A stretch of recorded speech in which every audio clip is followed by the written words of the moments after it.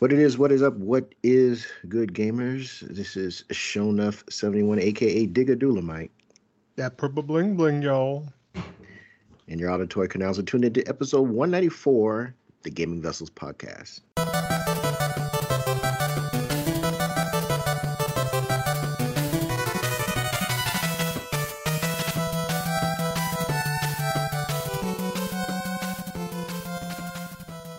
And as usual, I'm not in the digital studio alone. Along with me, got my partners in crime. First on deck, we got Dez, aka the Bay Area Terror, aka the High Res Hater, aka the Cat Daddy, aka that Gamer Stepdaddy. What's going on, man? Hey, not much as always. Happy to be here. As always, talking with you two fine fellows about this hobby that we love, video games. Video games! Yes. Indeed, indeed. Of course, our show is a no-go without Trader Joe, aka Jabroni Chief. Yeah. Otherwise known as the Food Max of gaming, who can maximize your gaming dollar. What's going on? Not much, man.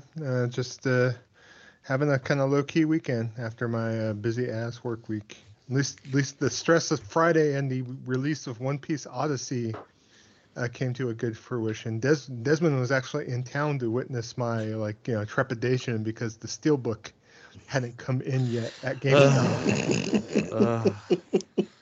The trepidation of me calling various GameStop saying, "Did you get the Steelbook yet for One Piece Odyssey?" It's like I'm not even caring about the game. I'm caring about securing the Steelbook. So. Yep. And so he got it, and even that wasn't enough for Mr. Joe over here. He was like, "Excuse me, do you have a different one? This one has like a little nick." I looked at it. I was like, "I don't see nothing in here." He was like, "No. I need a better one. This one, no. Little discoloring on this. There are some scuff marks on it. Yes. There's fingerprints. Those are your fingerprints, sir. No, they're not. I need a new one. Give me a new one. Can I just look at all of them? Please, let me look at all of them." And the guy was like, "Okay, here you go." Well, thank you. I got my pick. I got the best of the lot over there. You know, it was like at the SPCA. I was looking for like the best dog to go and adopt. I was looking for the best Steelbook. I feel so bad for that manager. I feel like, you know what? He's an ASL. He could deal with it, man. I'm gonna go like, you know what? I'm gonna go stand outside. I'll let me know when you're done, buddy. I'll be outside. Matter of fact, I was gonna walk home. I'll meet you back at your house later. No, just kidding. It wasn't that bad. It wasn't that. I actually got a game though. I got a game, so I was able to get the Vampire Swan Song for like $10 on the clearance. So I was very happy about that. So his craziness to get that right then and there made it a lot easier for me, because had I not been there, I wouldn't have picked up a game that I was getting ready to pay, full price when it came out. So saved me quite a bit of money. So I thank you for that. Game is kind of booty. That's why it's all on discount. But it's not supposed to be booty. It's just people didn't really get it or like it or whatever. So no, I already bought it too, so I definitely feel you there. So I mean, I'll try it out and see. Again, I'm a fan of Vampire the Masquerade. I played the tabletop RPG when I was a kid. I played a couple of their other games, so I'm hopeful that it's at least worth the $10. And I'd be hard pressed for any game that's not worth $10. Well, there probably are a bunch of games that aren't worth $10, but still, I'm hoping that this one is at least. So why don't they have like Vampire the Masquerade Love at First Bite and put George Hamilton up on that shiznit? And no. Yeah, that'd be the goods. George Hamilton, running around as great movie, disco Count Dracula and going. That was a great movie. Enjoyed it. Indeed. So nice little segue or off topic, but yeah, okay. That's what they call in the business a rabbit trail. Yeah. So how are you doing, Kev? Hey, I'm doing all right. I also had a kind of a stressful week at work. It's been a stressful couple of weeks at work, but it was nice to just kind of have like a low key weekend. Celebrated my friend's sister's birthday at the teppanyaki restaurant, and that was really tasty. It was a place I'd never been to. Which one? Hino Yoshi. It's out there by Fresno State, the shopping center. Yeah, I've been there before. Yeah. This is my first time going there. It's very kind of reminiscent of Sakura Chai. If you've ever been there, it's really good food. They give you a lot of food too, so you're definitely, for me, I took a big portion of my meal home, which was really cool. So, did you? And you both have tomorrow off, right? Yeah. Oh, we're recording on a Sunday, so they both have Martin Luther King day off. So that's awesome. So good stuff. So with that said, we're going to move on to what is always the first topic on our docket in every show, that being our playlist.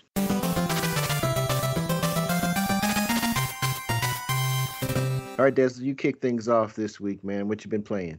All righty. Well, one thing we went back to again is still playing Aliens Fireteam Elite. Actually played that with John. I think that was the first time he's played it. Yeah. And so Joe and I, ran up to the first mission, and it was a lot of fun. And seeing, someone else play it and running through it. And yeah, I tried a new class. I tried the Doctor. Well, not a new class, but I tried the Doctor, and again, that fun is a really nice, fun time. It doesn't ask too much of you. The combat is really straightforward, and it has a decent learning curve and a decent challenge.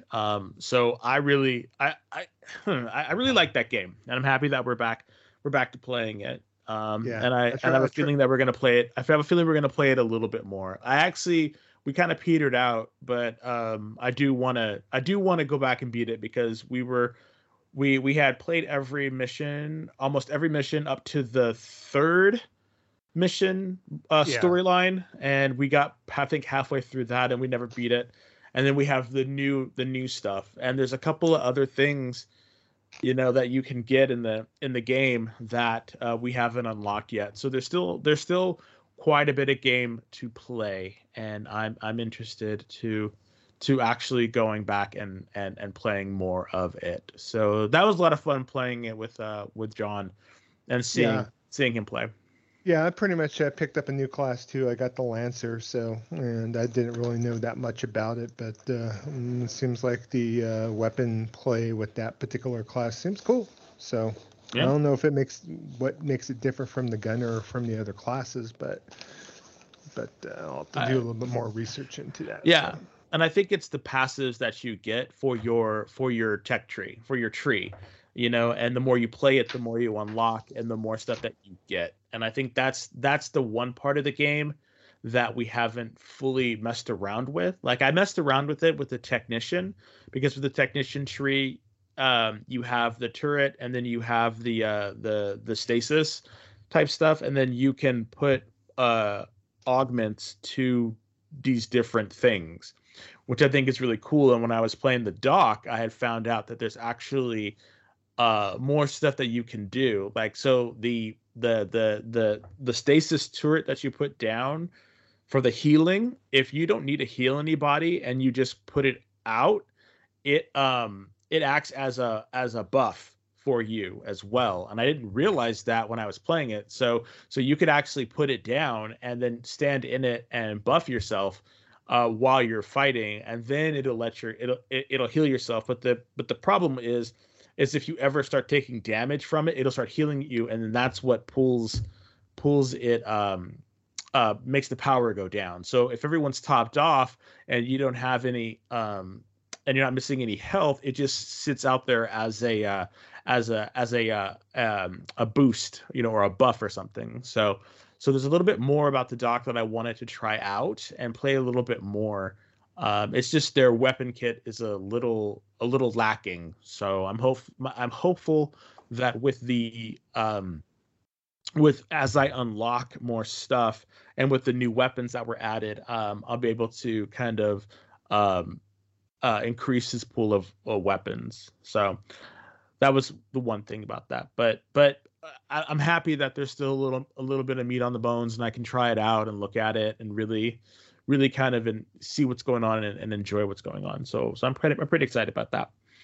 Another game that Joe and I are still playing is PSO New Genesis. Again, that game is our comfort food. I think it's taken. For me, I can't speak for Joe, but I think that has taken over for me. I think that has taken over No Man's Sky's spot. So I'm gonna leave No Man's Sky alone for a little while until I'm able to get until they're able to add more stuff to it, and by that I mean more expeditions or more add-ons or updates and stuff like that. So, but I'll come back to it. Again, it's one of those games that you can just play at your leisure and just have fun with. So I don't think it's going to be a problem. So another game that I played with Joe while I was down there in Fresno, it was great. Kind of came to Joe's house, and Joe had bought a whole bunch of games, and there were a lot of couch co-op games, and it was fun sitting on the couch playing a couple of couch co-ops. And I know that these are some games that you played with him as well, Kev. So maybe we can talk about some of those games and give our impressions. But before we go into that, another game that I played by myself was a Far Cry Primal. I am still pushing forward in that game. I'm really enjoying what I'm playing. Again, I've only played a couple of Far Cry games. First one being the fourth one with Joe. And we played a little bit co-op, but he beat that one. And then I played about half of 5, and I have 6, but I haven't touched it yet.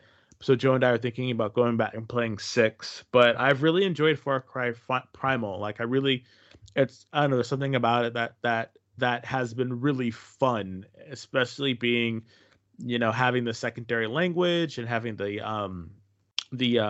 subtitles, and like I'm really feeling the plight of these Clan of the Cave Bear type, characters. So I'm having fun with it. I'm having fun with it. I kind of bounced off it, but I started playing it right after I finished and beat Far Cry 4, and so it's just like I was a little bit Far Cried out at the time, and I never went back to it. So yeah. But I know Kev, you talked very well about Far Cry Primal, because the end of Far Cry 4 is some booty bullshit. So it's like the one boss. I know the one boss that you talked about, Kev, that you just absolutely hated on there, which is towards the end. That was just too damn esoteric for its own damn good. So I stopped playing the game when I got to the end, but I thoroughly enjoyed Primal up to that point.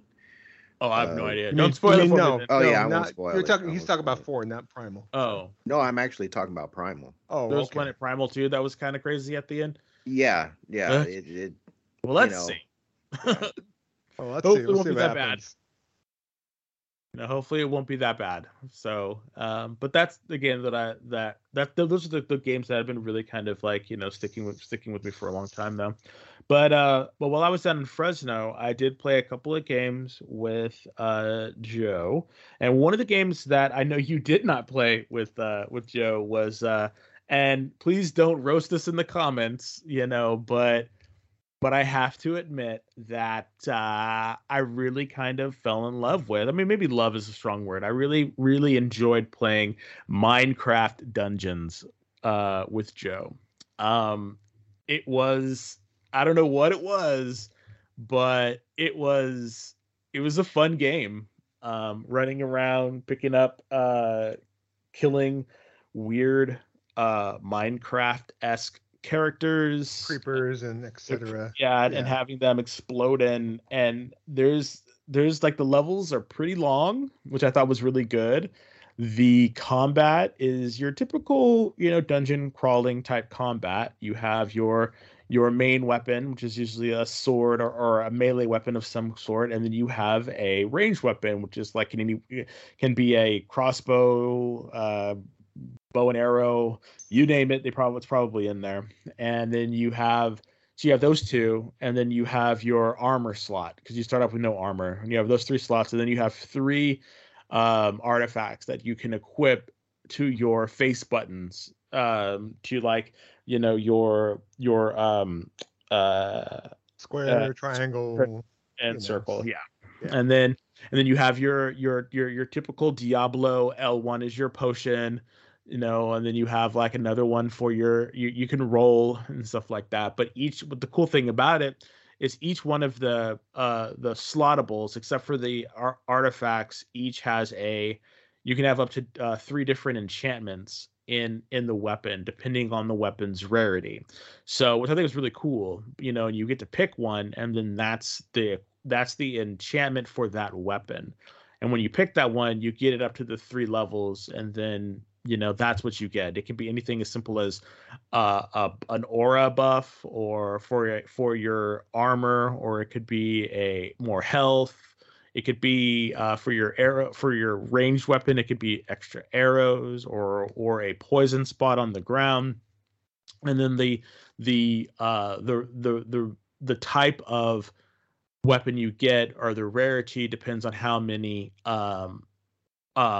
enchantments you can get on it. And when you level up, you get one point to enchant the weapon. But the cool thing about it is you can you get your loot drops, and so you can update when you get a new weapon that's stronger or fits better for your build or whatever. You can actually salvage your old one and get your the points back that you spent to enhance to enchant it, which is really cool, because then you can actually get your enchantments back, and you can use those enchantments on another weapon.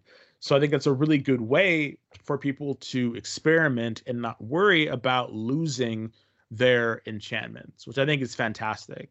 And it's not a looker, it's that voxel graphics, and I still think the steps, the sound effects for the steps are a little too heavy, a little too loud.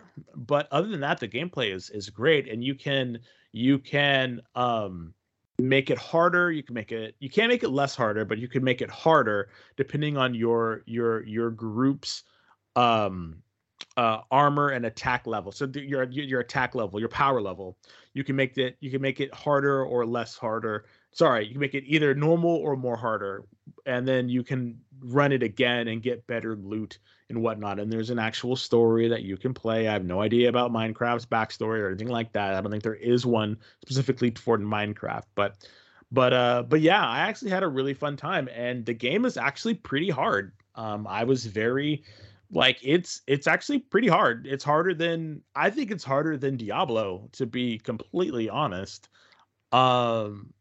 Well, for what I played, again, I have not played any of the rifts or any of that stuff.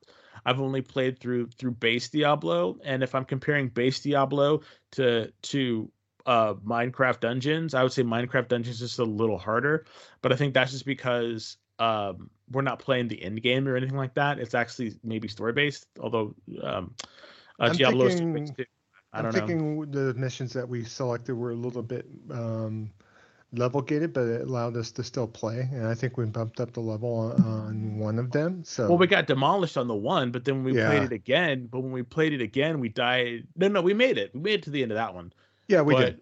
Yeah, but when we bumped it up just by one level, we got slaughtered, and I was just like, okay, because I thought, oh, it's a cute little fun game. You're just gonna have a little walk through the park. It's not gonna be too crazy. I'm like, no, it actually is a real game, folks. I was very oh shit, this is a real game. People are out here making real Minecraft dungeon games. I was like, oh shit, all right. I was not expecting it. When Joe was like, let's play this, I was like, okay, sure. And when he put that sucker on, I was like, "Oh shit, okay." Definitely beat Dungeons and Dragons Dark Alliance with. Beat it into the ground and took its lunch money. It was not even funny. Not even funny. It was so much better than that game. That Abomination. Oh my god, yes, this was tons better. Honestly, if you could get past the voxel graphics, for it, and you can just play it, and just explore. It's a lot of fun, especially if you're doing it with a friend.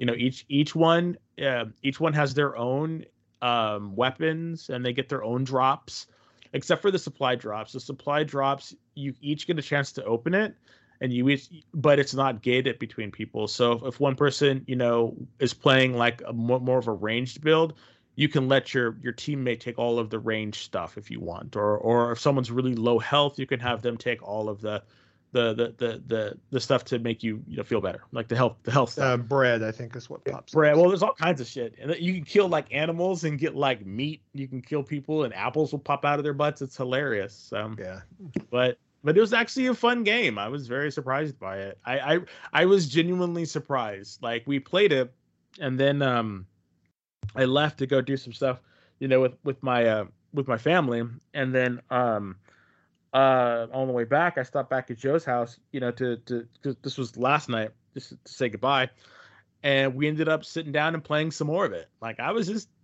really taken back by it. Like, that's for right now, I was very surprised by that game. So I definitely want to play it again, and it's a 4-player game. So yeah, 4-player online. It is crossplay. So if you happen to have Xbox Game Pass on there, we can play with you on the PlayStation. I mentioned the Dez a few times. Hey, you can put it on your Series S, but I know you're adamant about playing on PlayStation, which is cool as well. So it is my preferred. So I bought it. I bought it, and it's being sent to me. It should be here by Thursday, maybe a little sooner. So we'll probably play it next weekend. I can give you some more information about it, but it was a lot of fun. Yeah, I don't think this is up your alley, right, Kev? I don't know. I really haven't paid too much attention to the game. I don't blame you. Neither did I until Joe showed it to me. I was like, "What is this?" But it's not bad. It's definitely not bad. Again. So is it a twin stick shooter? No, it's just like Diablo. That's the thing that's funny about it. It's a Diablo clone with a Minecraft skin. But the thing about it is it's like I was explaining, it's weapons and its systems are different. There's no classes, there's no nothing. Like you pick a character, and then you just roll in whatever character you think looks the best in their voxel style, and then you just roll through, and then you get weapons and armor that changes up your character. So when you get armor, and you put it on, it changes your appearance. It's still kind of blocky, but at the same time, it's really still good. And the combat is quick. It's you can definitely it's snappy. Again, I was very, and I play Diablo-like games that 2/3 quarter view, and I love dungeon crawling games. And so when I played it, I was like, oh, this is for kids. This is, it's just they're trying to capitalize on the Minecraft name, and they probably are, but at least they put a lot more love in it than I was expecting. I'll tell you that. I was very surprised by that. And one thing I found surprising too is that because of the voxel graphics and the Minecraftness of the levels, is that there is a particular thing to where there's raised. There's a thing where you might have a dungeon where you can't get up to the highest ledge because of the fact that there's no jump button, so you have to basically be on to the next ledge of the block or whatnot. If it's up one level of blocks, then you're able to scale up of it, but if it's up 3-4 blocks from where you're at, you can't jump to get on top of it, so you have to figure your way around the map a little bit. And it kind of gave me some old school vibes of a game like Landstalker on the Genesis, if you remember that game on there, where you're kind of going in with a 3/4 view and going in and manipulating your character in a 3D space. And so it has a verticality of dungeon crawling gameplay that games like Dark Alliance or Diablo might not have per se. Diablo is going to be just a straight flat dungeon if need be. You're not going up and down scaling onto the level and whatnot. So and you enjoyed it, right, Joe? Yeah, no, I enjoyed it quite a bit. Yeah, I mean, it's right in my wheelhouse. And one thing about it being better than Dark Alliance is that there is loot drops when you're playing throughout the level, when you're playing in the level. And so like me and Des were pausing going into our screen and allowing each other to be able to go and equip. It's nothing to where it's like you're dealing with like 20, 30 things dropping at once or anything. No, it I'm happy about that. Kind of peters down where it's just okay. Oh, there's a weapon that drops down. You get one item basically, and then the thing is you don't have to fight for the item. It is specifically dropped for you, and it actually mentions this is for Jabroni Chief, and so you're going to be able to go and pick it up. So. Because I know some games, especially loot-based games, you're sitting there dealing with, tens and 20, hundreds of different amounts and items you have to go and maintain, sell, or go to the shop, all sort of crap. And it's just a basic dungeon crawling, game. It is made for kids, but at the same time, there's enough depth to it to where it was really cool to play couch co-op too. So I'm kind of eager to kind of check it out online, especially because I know because of the couch co-op, we have to stay on the same screen basically. If I go off, or if me or Desmond doesn't make a particular gate or whatnot, that there's a way that if one of us pushes on, it will automatically make the other players kind of catch up with you. So at least playing couch co-op. I know playing online is probably going to be the fact that you might be able to approach it to where one player goes one way, one player goes another way, possibly too. So, yeah, it's a fun game. I really enjoyed it. So a couple of games that we all played together, not together but separately. But Joe was kind of the linchpin because Joe played all three of these games with us, and I'm sure we can give our own little information.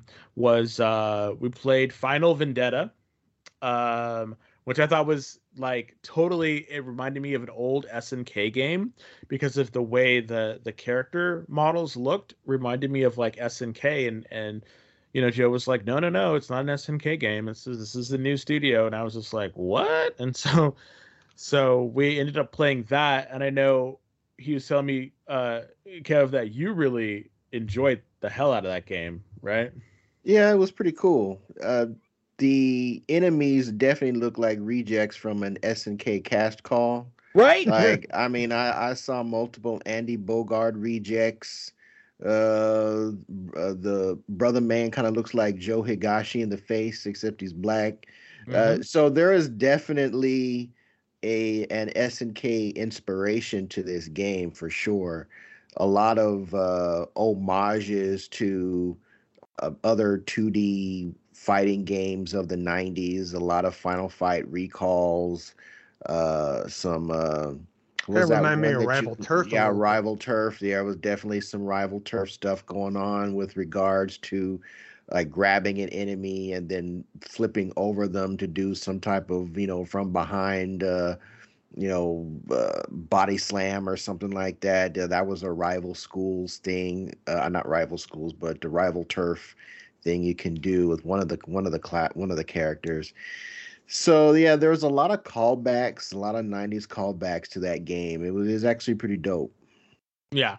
And I remember playing that, and then I didn't realize that there were no revives, not revives, but like no extra coins. Can't restart. Yeah, I was like, wait, what? Because like they want you to actually play it. See, and I was like, okay, because usually I'm like, okay, it's fine, we'll have a little bit of fun, and then it's easy, and I can just kind of keep spamming quarters if you need to. Nah, they were like, no, get good, sir, and I was like, no. So, but yeah, I totally felt that in my bones when I was playing that, and I was like, okay, I might have to pick this one up too, because this was a lot of fun, and then the music was great. What is it? Utah Saints were the ones that did the music.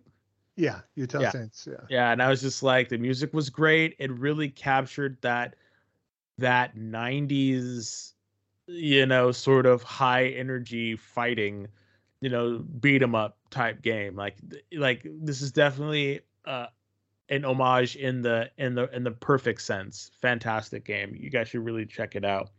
Yeah, it was on sale on PSN for like $14. So, and one thing too that when I was playing with Kev is that you're able to go into the options menu and be able to select the stage. So, like, say if you start the game, you could start the game on like stage 4, stage 5 if you want to on there. So, and there is a cheat menu to get into and give yourself infinite lives or infinite health. So Of course, there's always there just in case, but I'm just saying it's awesome that like they don't instinctively just give that to you.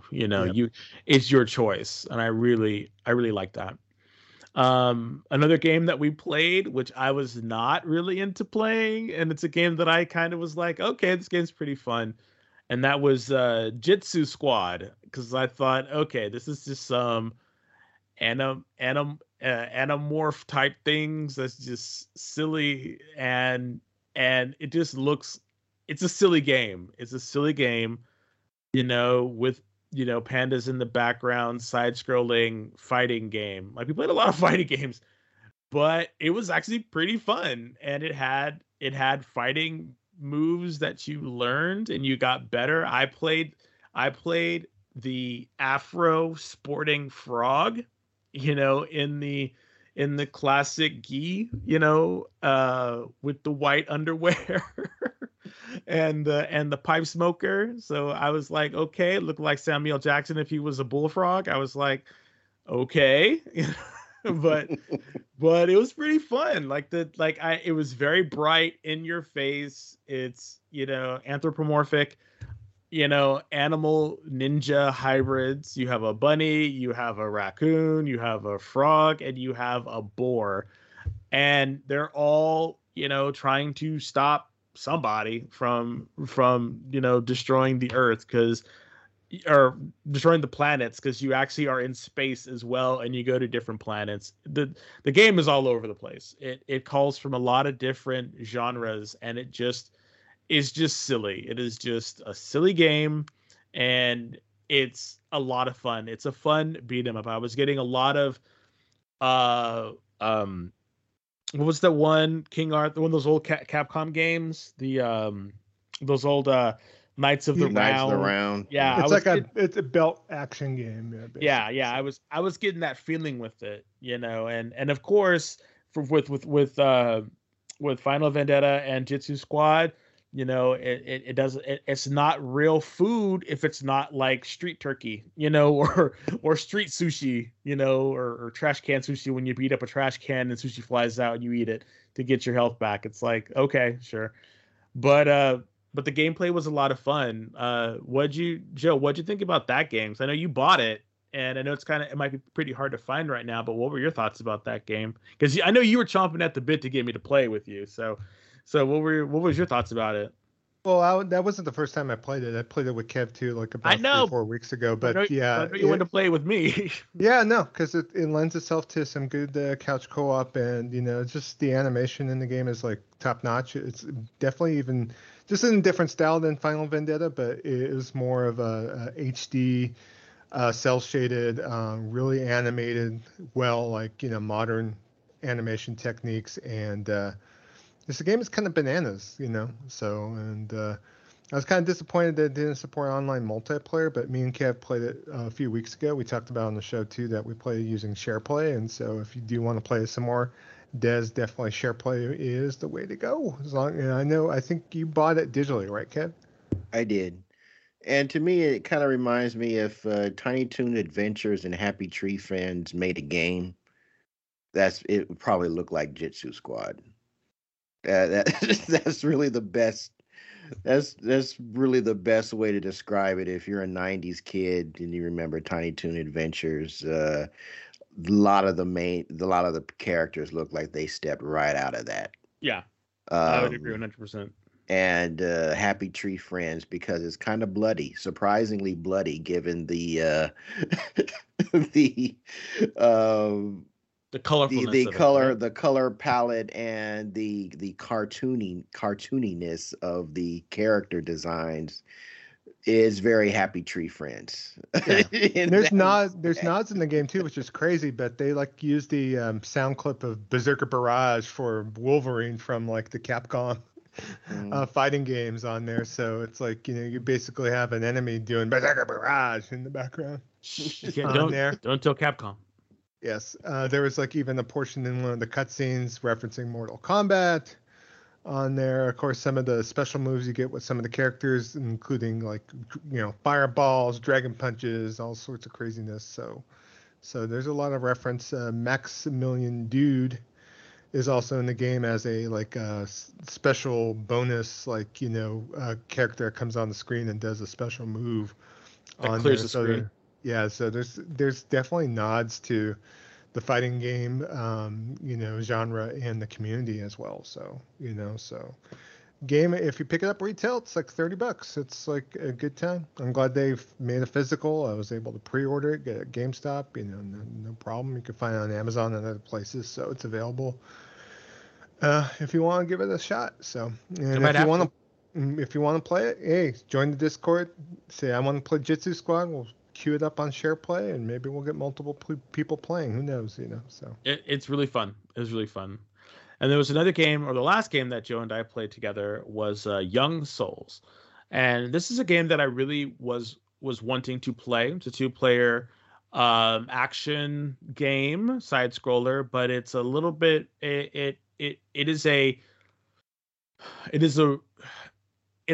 a really big story in it as well, where you're these twins, fraternal twins, and you have you're these badass kids, and you curse and stuff like that, and you live with this guy named the Professor, and there are these trolls that are living underground, and the Professor gets kidnapped, and then you have to go and save said Professor. So really straightforward kind of thing, but the kids are kind of assholes because they're bad kids. They're like Bebe's kids type of kids with swords. And if you know that reference, you're an old school like us. So but yeah, I thought the gameplay was really fun. There's blocks, there's sword attacks. You can do all kinds of other moves as well, but it's much more of the story is much more center than than a typical side-scrolling beat 'em up, and then the art style is sort of like Going Under, which is that one kind of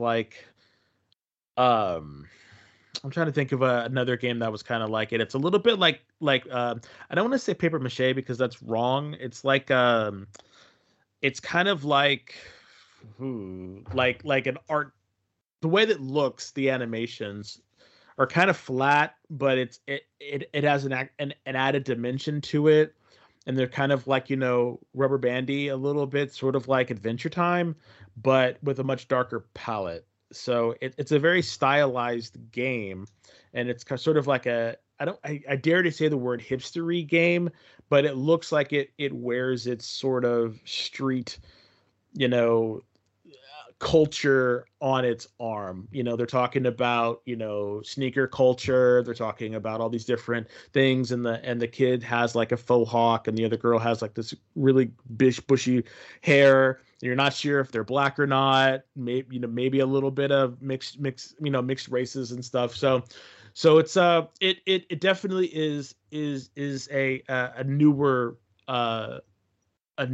type of beat 'em up. Taking lots of pinks and purples and exactly. The color palette is dark.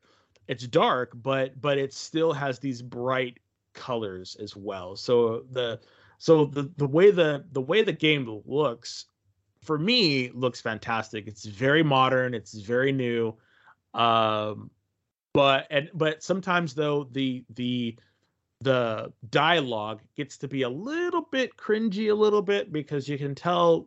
For me, it seems like it was written by adults trying to be, angsty kids. So I'm kind of like, okay. So, but if you can get past that and just can do it for the gameplay, then it's a pretty good game. I bought it on the PSN is having a sale right now, so I bought it. And Joe bought it, but he has the actual physical copy of it. I know that Joe I bought it digitally as well. Oh, I thought you bought the physical copy of it. No, it was only available digitally through Pixinlove, which is the publisher out of France. It's a French developed game as well. Yeah. So that's for some reason that you got it. Okay. No. I think I looked at it and it was on Games Pass. It was a Stadia game originally, and it was just the point that it's still on Games Pass. In fact, so if you do have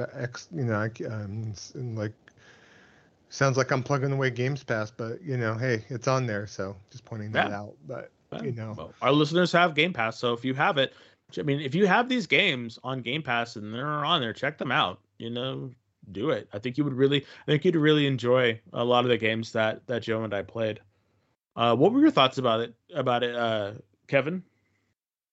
For what game are you talking about? Because Young Souls. Young Souls. I never. Souls. Oh, did I play that? Yeah, you played it with me. Remember, we played for a little bit. There was with those 2 kids. Oh, the 2 kids. Okay. It was okay. I don't really see me going back to it though. To be honest, I had a few issues with the combat mechanics itself. I didn't mind the angstiness of the kids. The color palette looked very Fortnite-ish. Yeah, and it's definitely we're trying to be hipsters. Like you would expect to see these people in Starbucks. I'll just put it that way. And I mean, I thought it was okay, but I really was not in love with the combat mechanics in the game. So I probably won't be going back to it, but I get its appeal. Yeah. And there is a filter in the options to eliminate the swearing. So, I mean, that might actually make it at least less cringy. I'll have to check that out and see if it kind of eliminates some of because, I don't know. This seems like a game that doesn't warrant the characters saying shit and fuck and all this other stuff. I'm swearing, trying to demonstrate their angst on there. But, pretty much it's... I liked the way it played. We were just in the introductory. I think me and Des got to like level 3, I think, or chapter 3.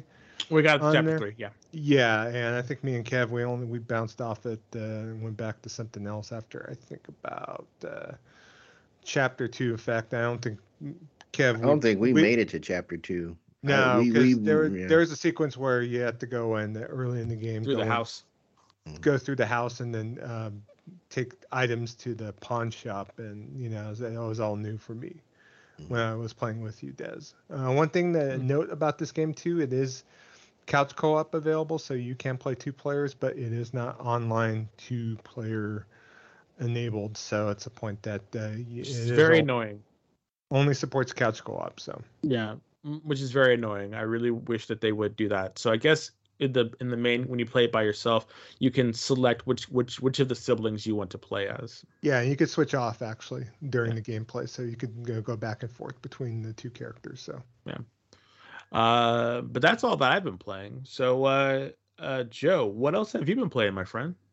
My main game I've been playing for the last week is Phantasy Star Online 2 New Genesis. Of course, I'm trying to put my feet to the fire and make myself progress in the story a little bit more, because it seems like I just fire it up. I play the dailies, I get my dailies done, and then I'm off to something else. So it's like I want to be able to push forward the story a bit, and it's not like it's not new to me because of the fact that I played it quite a bit before on Xbox, and so I just need to push through. I mean, I got the point to where I decided to stick with a Hunter Braver combination. My Braver class is up to level 21, which kind of stood out to me a little bit because of the fact that when we were playing on Xbox back in the day, the level cap was 20 because we were playing right at the beginning at the launch when it was like an open access. So, so just seeing it going up to level 21, it's like, oh, this is a little bit beyond what I played when I was playing it pretty hardcore on there. So and I'm open to playing with others in the community. I know it's really a hard sell sometimes with this game because it's a little bit esoteric at the beginning on there. There's a lot of systems. There's an MMO. I saw with a recent update that they're coming out with a thing where you could have your own house, like you area and decorate it and lay out things if you really care to do that. So I kind of forego all the MMO-ness of it and kind of just focus on the main gameplay aspects of it, which is the kind of really deep action RPG elements of the game. And I'm still enjoying it quite a bit. So yeah, No Man's Sky is kind of taking the back seat. Probably won't go back to No Man's Sky until PlayStation VR 2 comes out, and maybe check that out and rack my brain, my eyeballs with that business. So also played beyond what we played together. Me and Kev also played a couple of games using SharePlay.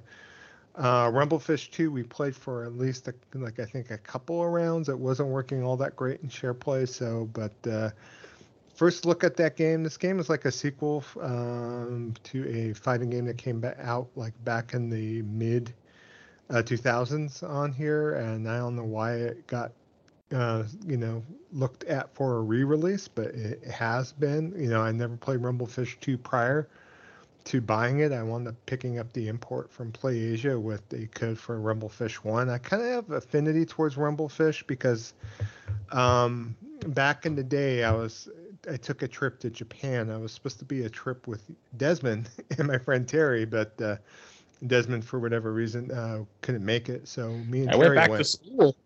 Yeah. I went back to school, and like a whole bunch of years later, I still haven't made it there. So we're going to be going 2024, buddy. We're going. Good deal. One thing, I played Rumblefish. The first time I played Rumblefish was in an arcade in Akihabara. So I remember playing that for the first time. I really liked it when I was playing it there, and I picked up the PlayStation 1. Not PlayStation 2 copy of Rumblefish, and I still have it to this day, actually, because it brings back memories of me playing in the arcades in Japan, and so that's why I wanted to pick up Rumblefish 2, because I figured, hey, this might be good. But the couple of rounds that me and Kev played, I was like it was kind of weird. Like the characters' limbs were like kind of animated weird, and the gameplay loop seems like it was kind of a little bit esoteric. I don't know what you felt about it, Kev, because I don't know if you're properly controlling the character or not. But yeah, I really, it didn't do anything for me. I didn't like the character designs. I couldn't figure out whether I was dealing with a Shoto style character or a charge character. I was using my hitbox controller, and I don't think it was really responding all that well.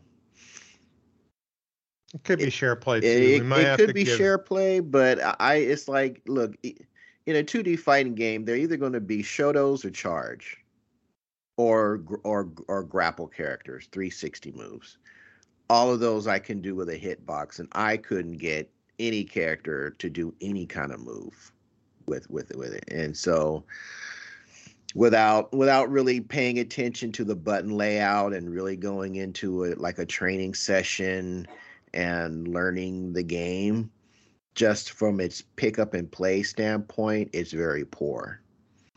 And one of the hallmarks, I think, of a good modern 2D fighter is its pick up and play ability, where you don't, if you're just in a group with a group of friends and you just want to play a game and nobody really knows the ins and outs and the deep mechanics of the fighting system and all that, can you, as complete total noobs, pick up the game and play, at least do something? And Rumblefish 2 is definitely not. That is not a characteristic of it, at least what I've experienced with it. You got to consider the game initially came out back in 2005, so it's like a kind of symbolic of its time, I guess. It came out on the Adams Wave board, which was basically the Dreamcast based board from Sega back in the day. So, and there are a lot of fighting games from that period that are pick up and play. King of Fighters is one of them. I thought Rumblefish 1 was actually decent from when I played a bit, and was expecting the same for Rumblefish 2, but I'm like even looking on Steam right now, and it has like a rating of 5 out of 10 right now. Mm-hmm. So I'm not surprised. Yeah, and they're asking for $30, and I picked hell no! I picked up the collector's edition from PlayAsia for like around $44 or $50. So bless your heart. You could actually pre-order the Rumblefish 2 collector's edition because it is coming out in the States, but a limited run is publishing it. So, yeah, you could like pick it up for $70. Make you holla. So, That'd make me cry. It wouldn't make me holler.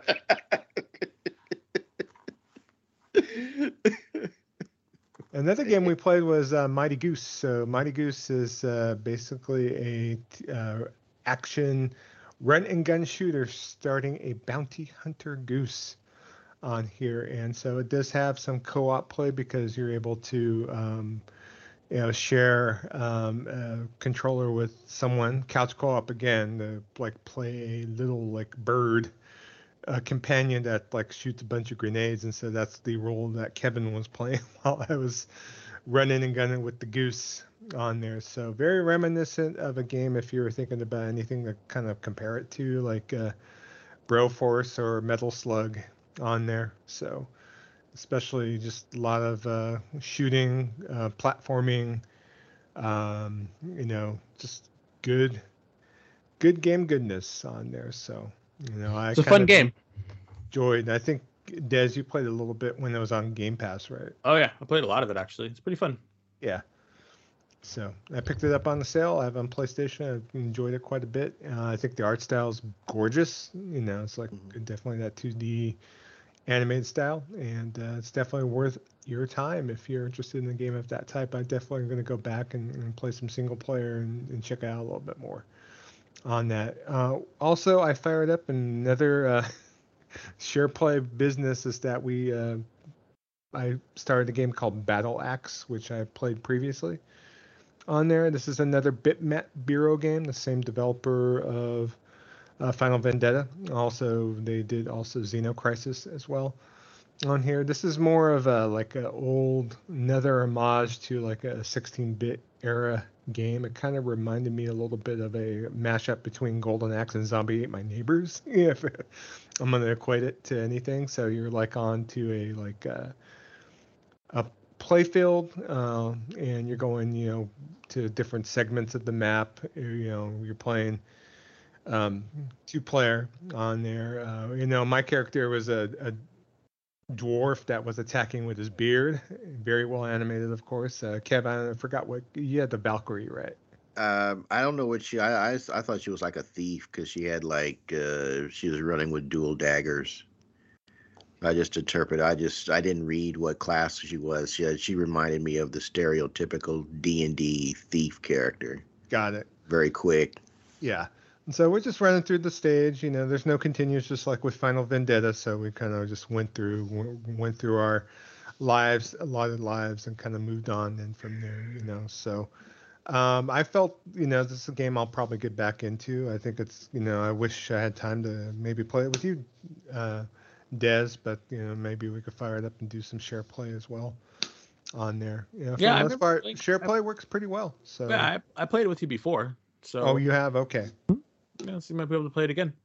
Yeah, but that game also got a re-release recently, and it got released for PlayStation 5. So look, if you're interested in a 16-bit inspired game, you don't want to pay too much, but I think it's like $44.99 on there. I don't know, Kev, if you feel that game is warrants if it's $45 investment or not. So. Not for me. No, I think this would be a great game at like $20.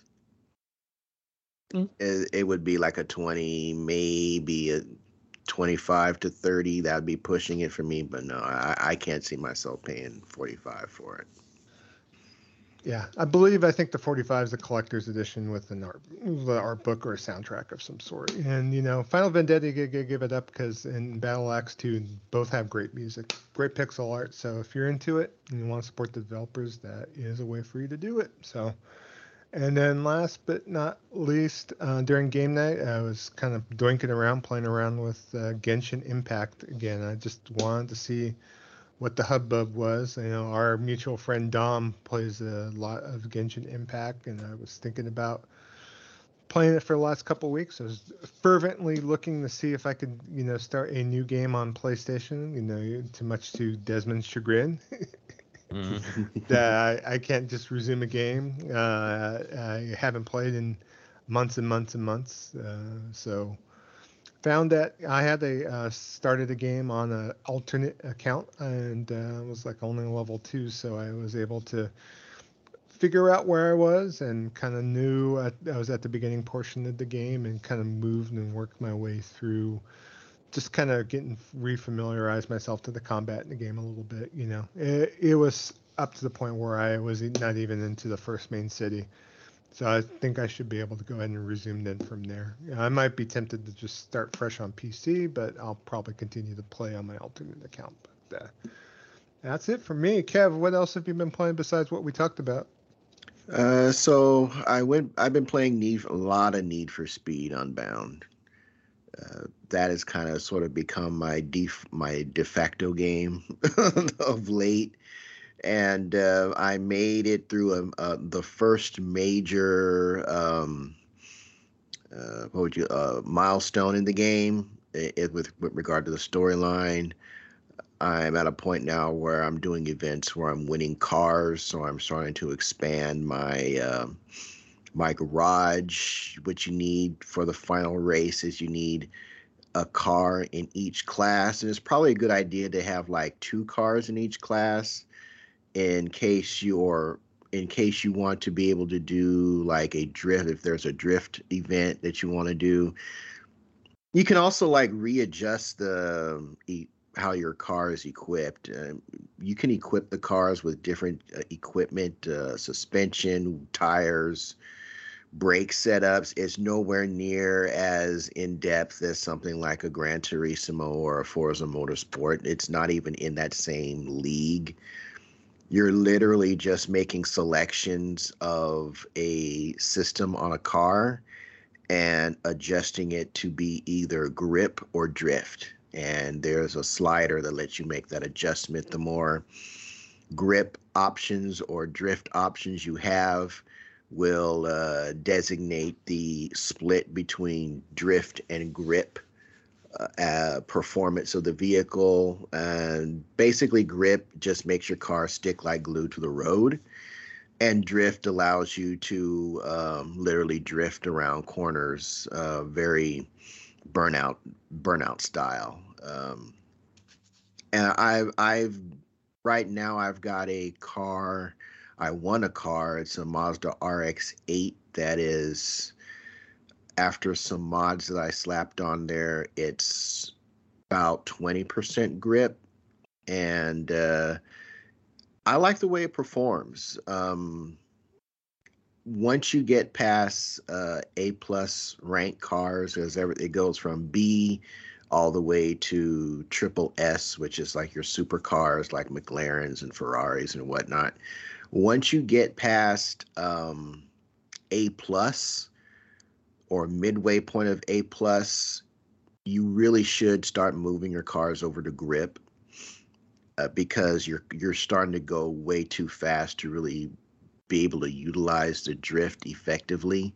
You're just going to drift off the road at that point. So you want a car that grip is way more useful for your higher performing vehicles, and you're still drifting even with a grip car, but it'll allow you to hold the road a whole lot better. So I'm learning the mechanics that the game wants you to play by to get maximum success.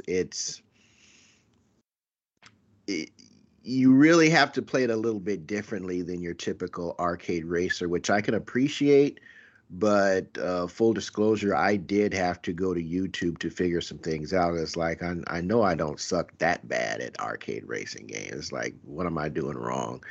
So I had to look up the formula of actually what you really need to do. And once I started applying that formula, I got way better at the game. So basically the formula is, once you get to your maximum speed, you empty your NOS and you spend the rest of your time trying to drift or catch the what they call that, the wake of the cars in front of you, and that builds up your boost NOS, which is a separate thing. And as you drive behind them, your standard NOS will recharge. So once you get it fully charged up, you empty it again. And that's literally just how you keep up with the pack. Because if you don't do that, there is some rubber banding that comes into play. It's nowhere near what it was on, say, like Hot Wheels, but it can be a little bit irritating if you don't understand the formula that you need to play by. So once you get that, it's very fun. So I'm still enjoying that. Played some Evil West, making my way through that game. Fighting, even, and like I said before, even though there's a lot of repetitive enemies in Evil West, it's still a lot of fun, at least for me. The story is pretty good. The dialogue is a little is particularly since now where I'm at, the main character is often alone. So some of the things he says is like, it's like, well, would you really be saying that out loud by yourself? Probably not. You never know. But it's a fun game. So still digging that. River City Girls 2 is kind of like my comfort game. Something I'll throw on maybe an hour or so before I turn in or decide to watch TV or what have you. Great beat 'em up. Homages to, I'm discovering homages to classic anime, classic beat 'em ups, games from various companies, from Capcom to Data East to Trade West. I mean, they threw homages. It's like they just had an homage machine and they just spat them throughout the game. And like I said, classic anime even. The game is fantastic. Highly recommended if you like beat 'em ups. And the last game I spent some time with, Sonic Frontiers, and man, it's like the more I play that game, the better it becomes. But as it gets better, the limitations of the engine become a little bit more apparent. I've moved from the first group of islands. Now I'm on to this set. Well, it's not really an island. It's more like a landmass. That's probably a better description of it, which is a desert environment. And the enemy variety continues to take me by surprise. Like I fought a sand shark. A sand shark. A sand shark. Yeah, it's like a mechanical sand shark because everything is like giant robots in Sonic Frontiers. And there's a sand shark that you fight. And the combat loop around that sand shark is just ridiculous. It is, but in a good way. Like you have to grab the shark by the tail and you have to sand surf behind it. And you slowly pull yourself up the shark's tail as it's twisting and turning and leaping so you can get close enough to bop it in the back of the head. And it's just absolutely a joy to play. But the limitations of the engine that they're using, where objects like spawn literally right in front of you, on this desert environment, it's become more and more apparent. It's not to the point where it doesn't, when I say take you out of the game, it doesn't impede Sonic's speed necessarily, but on particularly parts where you hit a jump, because this game is all about collecting stuff. It's all about collecting stuff. Oh boy! So yeah. So I can't wait. Don't say that to Joe. Yeah, I can't wait. Do a lot of collecting. So as what the game will do is it'll send you skyward, right? And there's like all these hovering platforms and rails and loops and all these Sonic things that you would expect to find in a Sonic game, except they're throughout the entire environment, up in the air, down the ground. So you can be sent up skyward to grab a collectible. And as you're getting ready to land, you could be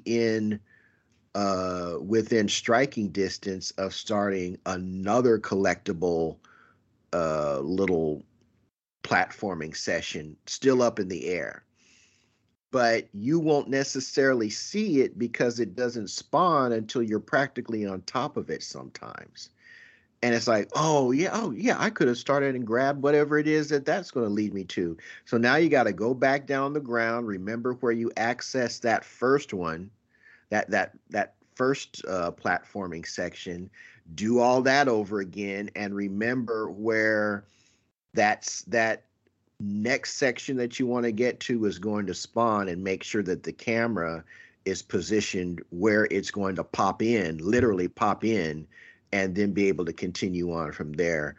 So I didn't experience that in the first landmass that I'm on, but now that I'm on the second one, it's becoming a little bit more of an irritant, because the way that the desert scenario is set up, you're spending a lot more time in the air here as opposed to the first one. And these pop-in things just become a little bit more egregious. It's still a great game. It's still a fun game, particularly at its discount price. I think it's a practical steal if you are any kind of a Sonic fan whatsoever. It is definitely the best new Sonic game that has come out in a long time. But what I would like to see for a sequel in this game is a better engine that has much better and greater draw distances, because I think that's really what's hurting the game. And I'm not the first one to say it. A whole bunch of other folks have mentioned that as well. But that's what I have been playing this past week. So with that said, we're moving on to our next topic on the docket, that being the Vessel line. And alert, new challenger approaching. We've got a guest on this episode of the Gaming Vessels podcast. We got John BT. So say hello to the folks listening, John. What's up? Hey all. How's it going? I'm so glad to be back on the podcast. Yeah, welcome. Indeed. So we're starting off with the Vessel line. So I'm going to turn the mic over to Dez.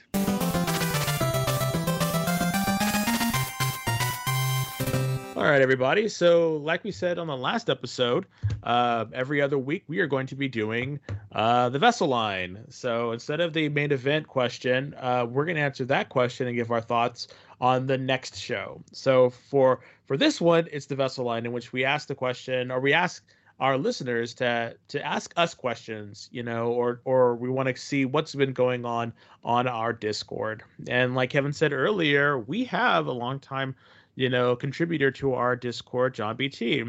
So, and he's going to be answering these questions with us because he's a longtime gaming aficionado. So he definitely has a long line of games and systems and just knowledge of games, almost enough to rival the Jabroni Chief. Maybe we have like a little battle of the wits to do like a Jeopardy.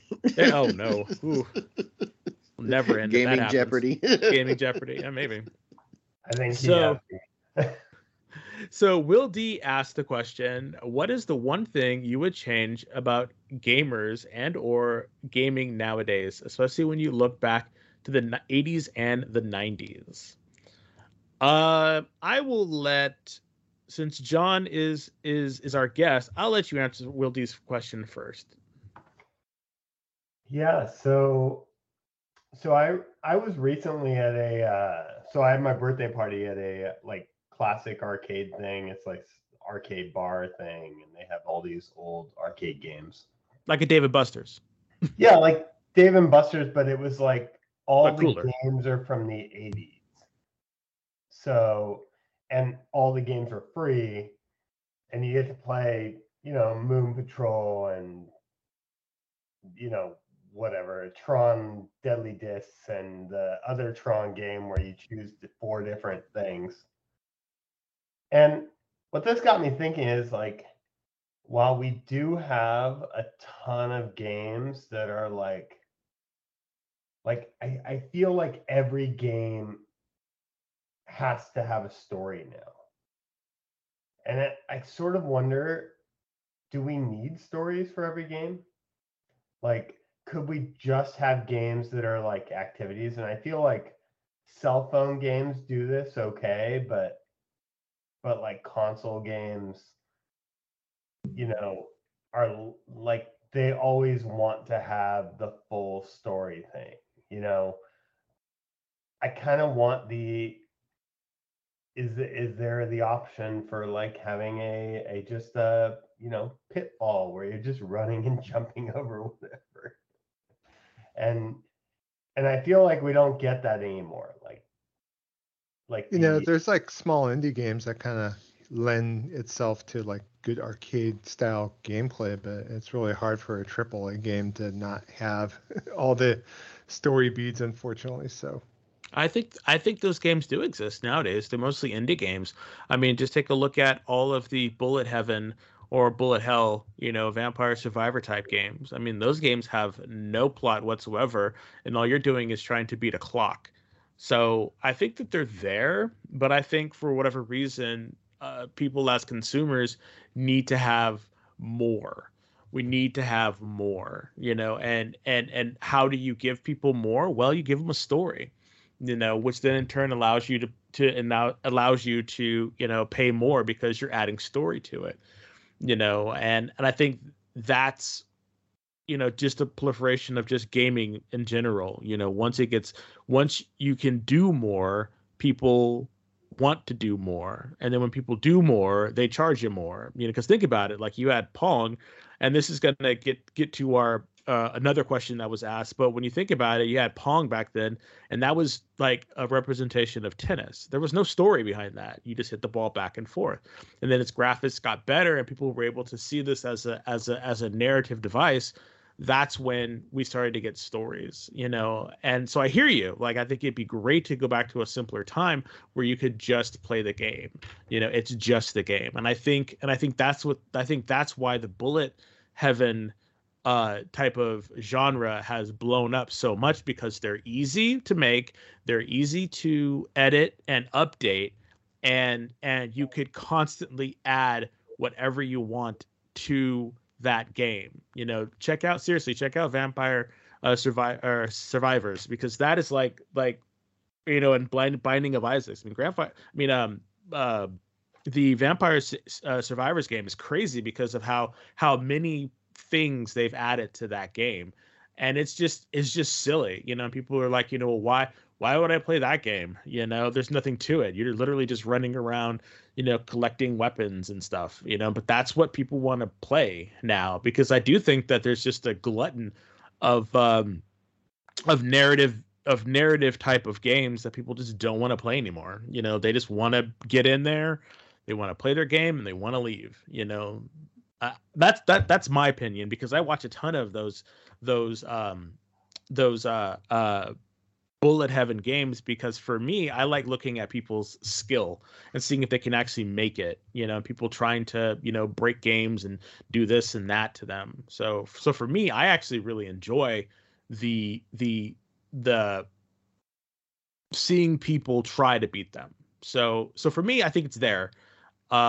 You just gotta look for it in a sea of just all different types of genres of games out there, and I think that, because even the arcade games that were out there had a brief narrative. It was like usually someone trying to take over the world. You had to hop into your spaceship and blow them up. That was pretty much it, And every now and then you'd have someone with like big biddies talking about like, "Oh, Captain, what are we doing?" as she's like, flexing her chest at you, and you're like the grizzled or old guy and like the chiseled face, so it's there. It's just kind of funny, but But I do agree with you. Sometimes we don't need, a 30-hour narrative to play a game. Oh yeah, I mean, narrative is like totally fine. I sometimes wonder if there's a little level of simplicity, and I know that the indie games do it. It's just like, sometimes I just wonder, like when I was playing that, do you guys all remember that Tron game where you choose the 4 different types of? Yeah, the Midway arcade game. Yeah. Yeah. Mm-hmm. It's so fun, and it's like so easy. I'm gonna choose this, and it's great because like until you know, like you choose a direction and you don't know what you're gonna get. You're gonna get the annoying tank game, or you're gonna get the cool light cycle, or the super Spider. easy breakout like thing, Ugh. or the spider one. Yeah, and it's like, it's annoying. It's just this worthless little game, but I played it for like 45 minutes because it was free and I could just keep going. And I was like, man, this game is just so fun. Yeah. So, that sort of thing, there's some aspect that I know it's captured by like Candy Crush and whatnot, the knockoffs that do that sort of stuff, the games that just get you on the addiction side. But I sort of wonder, like, we're missing some of that in this really intense games where you're like, I used to pay $50 for the equivalent of that Tron game. Now I'm paying $70 for this game that, like, when I'm not in the mood, I'm not going to put it on. So, yeah. Well, I get it. I get it too. That's why games like, like say I'm gonna throw out a game like Geometry Wars is sometimes it's just a great palate cleanser. Throwing on something like latest iteration of Tempest or something. So because we're old enough on this show, we definitely I started gaming in the arcade, and so I definitely see the appeal of just putting a quarter in or token in, and just figuring about just getting into play mechanics just right then and there, and kind of going in as long as it has a hook, going and moving that point forward. As always, that's what I love about gaming. So I don't need sometimes big long exposition. I don't need to have these AAA voice acting, all this other crap, because to me it's like I don't want to be watching a TV show. If I want to watch TV, I go watch TV. So that's why I don't think I play as much like games like Detroit Become Human or Heavy Rain or games of that ilk. Even though games of that type are also cool as well. So it just depends on what you want. So Yeah, my last thoughts on this is, like, I'll give the example of, I'm sure it was maybe in Kev's playlist, but River City Girls. I mean, like, I'm playing through it, River City Girls 2, and the ability to just jump in and just beat up some people and gain some experience for my like side characters or whatever that I'm not really playing. And like, if I just want to do that and run around and not really advance the story, that's great. It's this fun little beat 'em up. Stupid, and there's really not much to it. I'm doing the same thing with No Man's Sky and PSO. So it's like I sign on and I'm not advancing the story. I'm just sitting there grinding the same damn world, much to Dez's chagrin. My dusty, toxic planet. I spent like literally like a month on for whatever reason. So we were having fun. Yes. You should advance the story of No Man's Sky. It is like there is nothing to that story. Advance the story. I know, I will. When I get back to it. I leave him alone. Do the Atlas storyline too at the same time. But finish the Atlas storyline before you finish the main storyline, so you finish everything. Nope. I just let him do what he's gonna do. Yes, have you finished it? Have I? No. No? No, I just come on. It's like play the game. 4 hours. That's what I love about it. I feel like I could do it in like maybe 2. I just love it. I mean, I love the game. It's amazing, but like I feel like if it wasn't for the fact that you have to like constantly move around to all these places and stuff, you could be done in no time. So, all right. It's not about the destination, about the journey. Yes. Okay. Anyway, back to Will's question. I'll let someone. He had to jump off of that one. He was like, "No, like, I don't think so." So for me, what is one thing that I would change about gaming and or gaming nowadays? I don't know if I would change anything, and I say that because I just think gaming is in a really good space right now. I do think that they would stop releasing games half baked. You know, I think now that games cost as much as movies to produce, that is, you know, somewhat hurting gaming, because it's about the money and how much folks can get.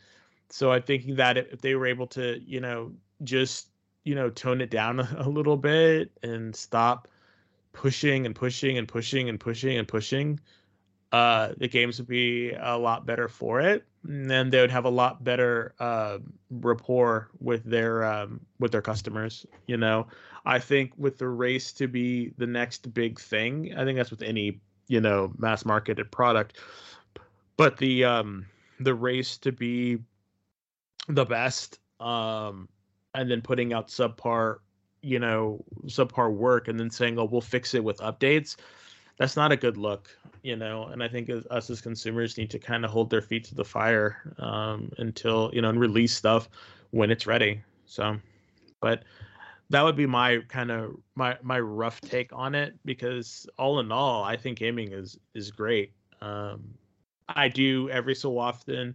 I am ever so often saddened that there are no more arcades, and the wave of arcades is kind of dead. I wish it wasn't like that, but that's kind of, you know, how it is right now. So it kind of kills me with that, because of the fact of the great social aspect of arcades. Hell, I met you at an arcade, for God's sake. I met most of my friends at an arcade. Yeah, I learned how to software, etc. Yeah, so. I learned how to play fighting games in an arcade. You know, so it's just all these things that are just not, you know, around anymore. To Dez's point on that about games being half baked, is the hard drive in a gaming console the death of like gaming for this sort of topic? Because pre hard drive in the console, you know, gaming systems, you had to have a game that couldn't get updates, right? But now it had to work. It had to work. To Kev's point, had to work. Now you can, like, oh, we'll update it. You know, I mean, like, and I don't mean like updates. There's day one updates. Like, that's nuts. Yeah, day one updates, silly to me. Sometimes as big as the gig download for the game itself. That's what trips me out. It's exactly.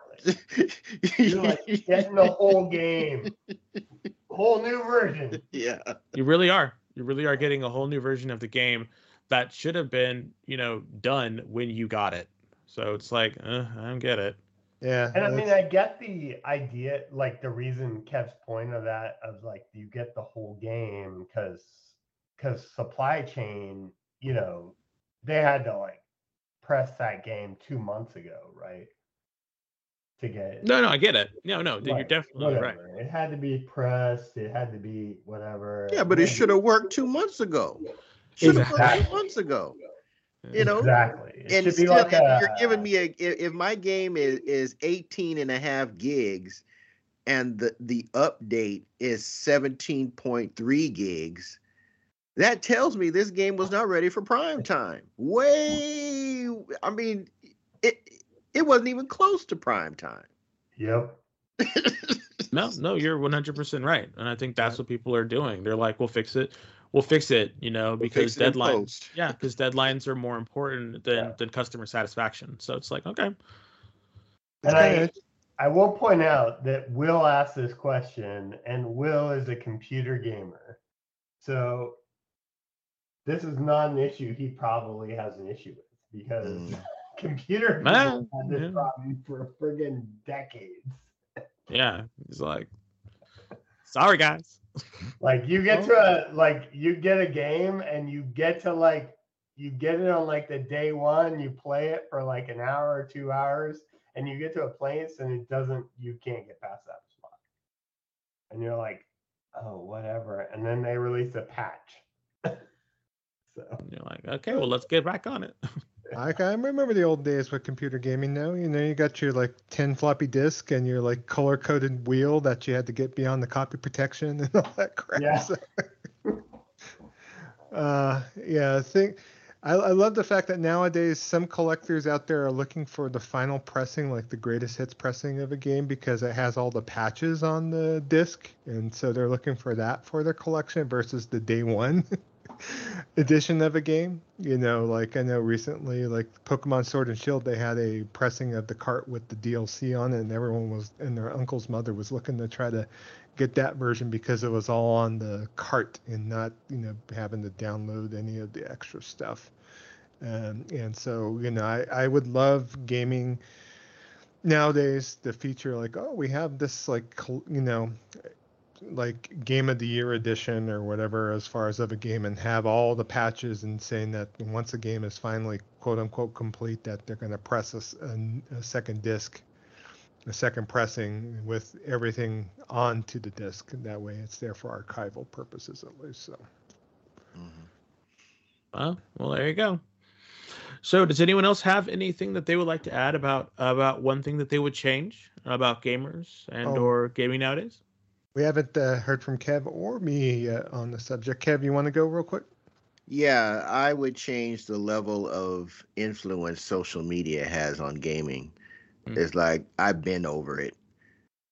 The fact that a developer's bonuses is based off Metacritic, which has been proven since day one to be influenced by review bombing. The fact that we've seen social media folks who wear the badge of gamers shill for an unfinished product, Cyberpunk 2077. The gaming chair mafia, knowing that the console version was busted, was shilling for that because they had their 3080s or 3090s or 2090s, 2077 GPUs and their cyberpunk laden gaming chairs sent to them, and they pushed that cyberpunk game on everybody, making folks think it was the greatest thing since sliced bread. And if you had a PC rig strong enough to run it, it was.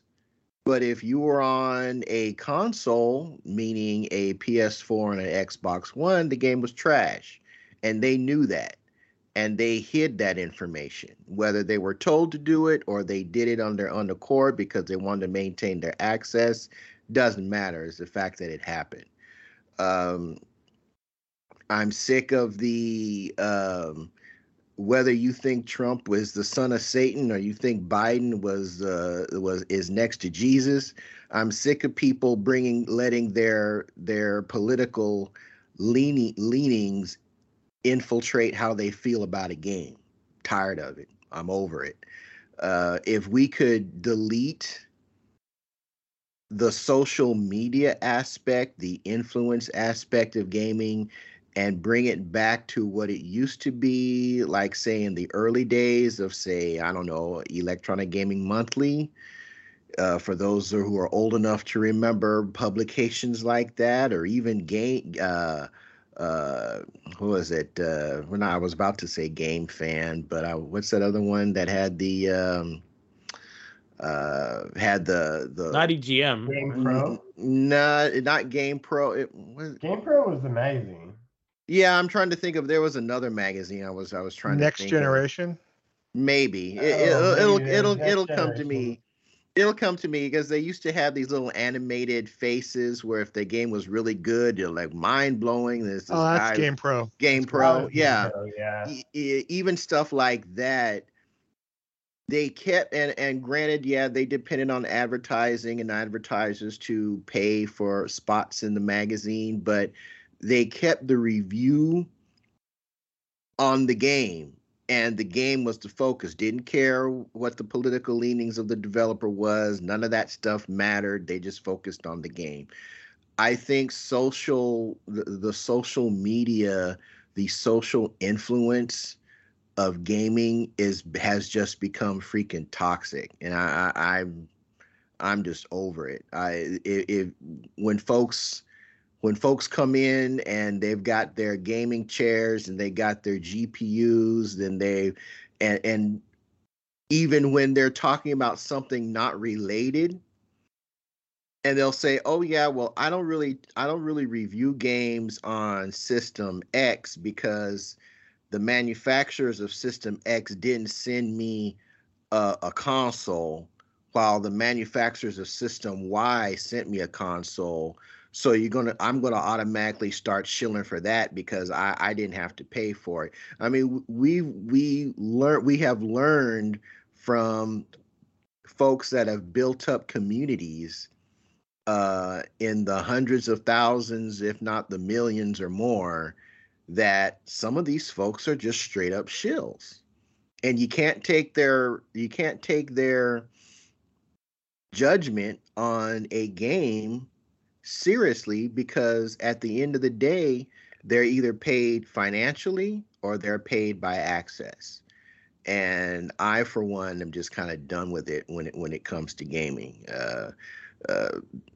The best way to tune me out of your opinion of a game is for you to say sponsored by, then it's like, okay, everything you're telling me is just based on what your bottom line looks like. So I'm over the social media aspect of gaming. So if I could change that, I would love to bring it back to what it used to be. I think the technology of sharing, the ability to share a new game or get a game that doesn't have a huge budget in front of the eyes of people, the technology that we have with social media is great. It's the influence aspect that really chaffs my hide, that I can't stand, and that would be the thing I would change. Okay. All right, Joe, what's your change? How would you change? My thing, what I miss and what I would love to come back for gaming from the 80s and 90s is that sense of wonderment walking into a video game retail establishment. I hate to say it, but nowadays we just have GameStop and that's it. GameStop's pretty damn sad. So, I'm just equating, because back in the 80s, as a kid, Toys R Us with that big wall of tickets and the whole glass case with all the systems inside and everything, and then looking at that security booth and peering in that security booth and seeing games stacked up to the high as the heavens, for God's sake.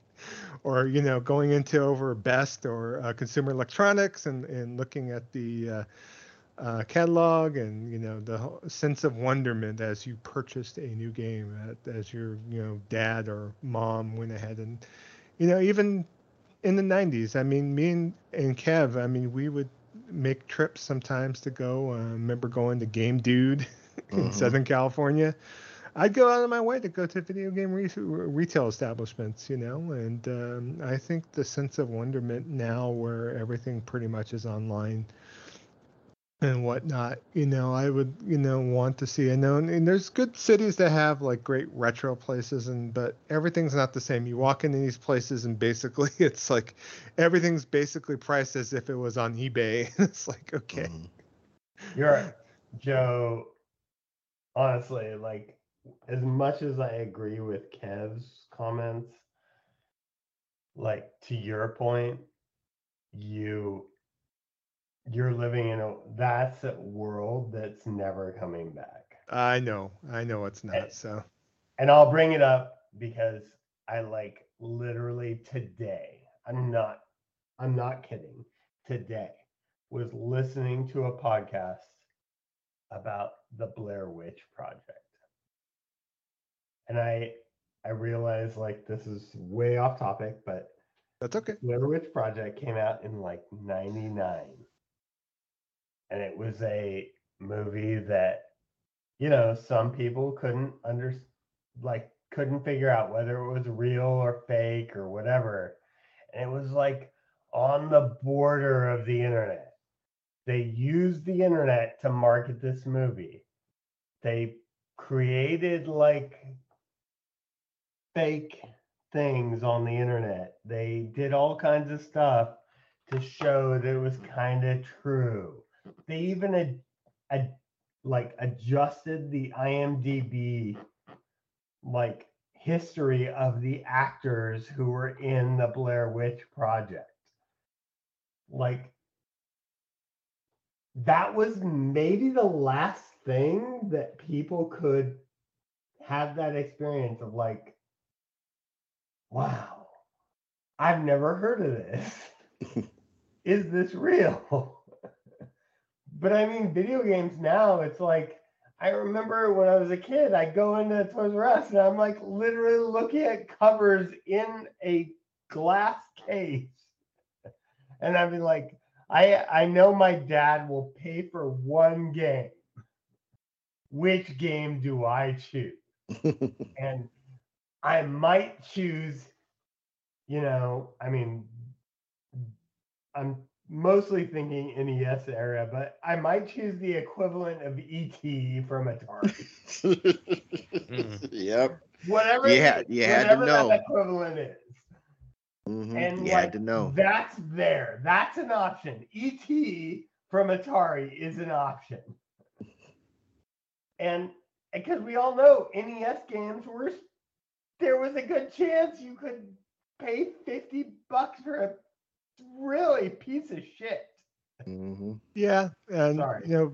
it was a point that back in the day, I mean, my dad, and I'm gonna, God bless his soul, we would go and I would buy a game from Toys R Us and we would open it from the bottom and then we would take it out and I would play it, and if I didn't like it, I didn't want to keep it, we would resell it and we would go back with our receipt and return it. In prior to that, in the 2600 or the early 80s, there was no seal on no games. So you could take it back to Payless, Drugs, or Woolworth, or wherever we bought the game from, and we got our money back. In fact, that's why, when I was checking out different systems as a kid, my dad would keep the damn box for the Atari 2600 and we'd box it up, take it back to Sears, get the credit, and go and buy something else. So that's how I got I just want to comment, be on record, because this is being recorded, is that Joe's dad is one of my favorite people in my life. Like, his dad would show up with him. If he'd show up with sandwiches for Joe, like a sandwich, and he'd bring extra sandwiches for the roommates at the house, I mean, like, this is a guy, he was always considerate. I also, like, really wish I would have had him on the gaming purchase, like, situation, because I bought so many shitty games and did not be able to swap them out for other good games. I ended up with piles of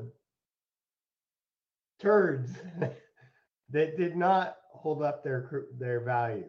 So yeah, he has the double benefit of having a dad who I very much respected to this day, of being a considerate and awesome guy, but then also like supporting the gaming habit in the right way. We just weren't aware that people would make crappy games to just cash in on a payday.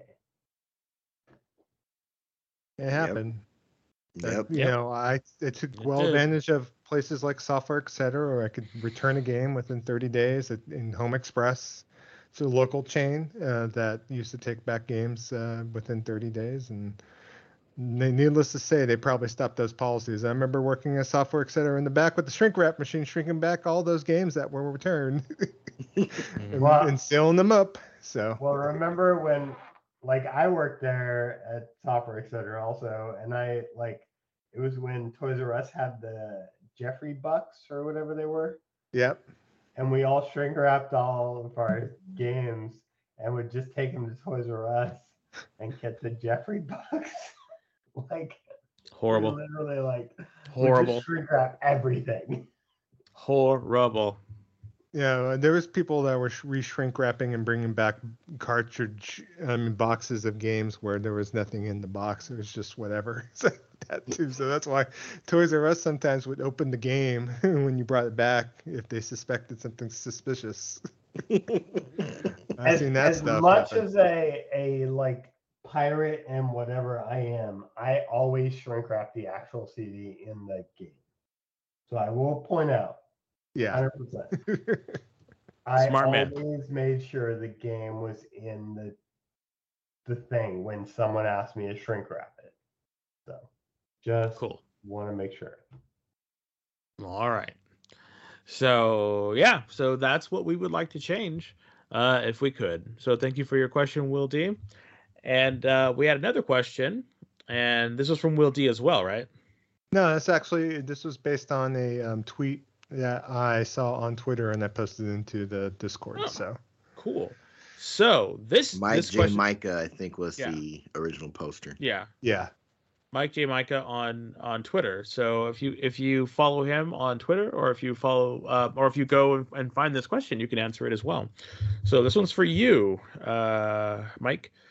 So it says, what is your console lineage?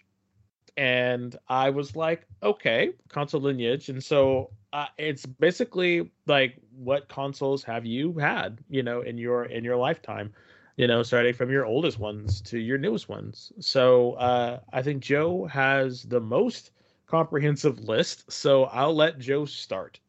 So Joe, what is your console lineage? Oh God. Yeah. I was looking at this list and it's like, yeah.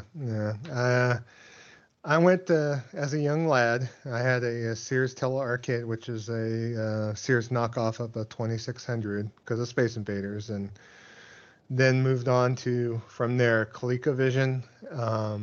And we kept the box, and my dad took it back, and I got Atari 5200, which I regret to this day because that system was not all that great. But at the time, I was an Atari stan. I really loved me some Atari, but. Went from Atari 5200. Then I spent all of my between 8th and 9th grade working as a janitorial assistant to earn enough money to buy an Atari 800 XL, including a disk drive and a dot matrix printer. And that was my first foray into computing. I wish I bought a Commodore 64 in hindsight. So.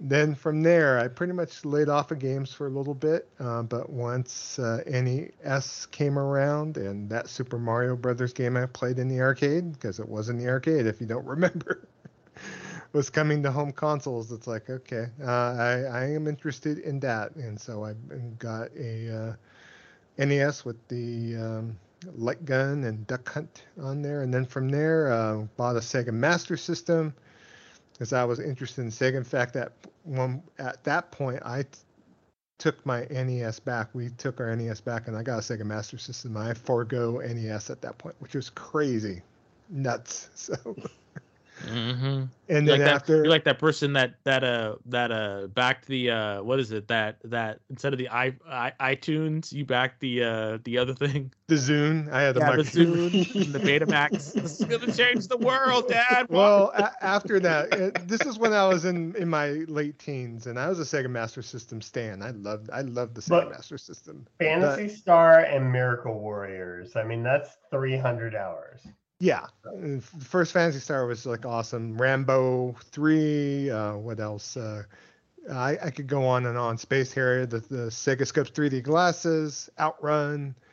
So at that point, I wanted an NES still. I went ahead and I saved enough and I bought a damn NES, and I had both the NES and the Master System. So multi-console ownerships started at that point. It was like 1988 when, obviously I was graduating high school because I'm old, So after that, of course, Sega Genesis, TurboGrafx 16. I remember buying those on launch.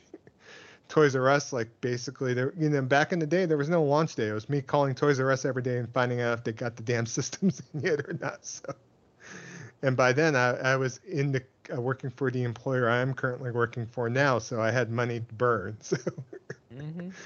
And then SNES, I bought a Commodore Amiga, which is, even though it's a computer, I still just bought it to play games, so I'm throwing it in there.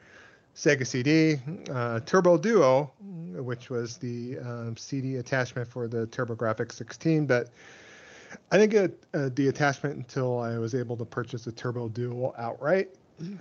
I also had a PC Engine Duo RX, which includes the arcade card for the Turbo Duo, and I actually still own that. That's in my game room as we speak.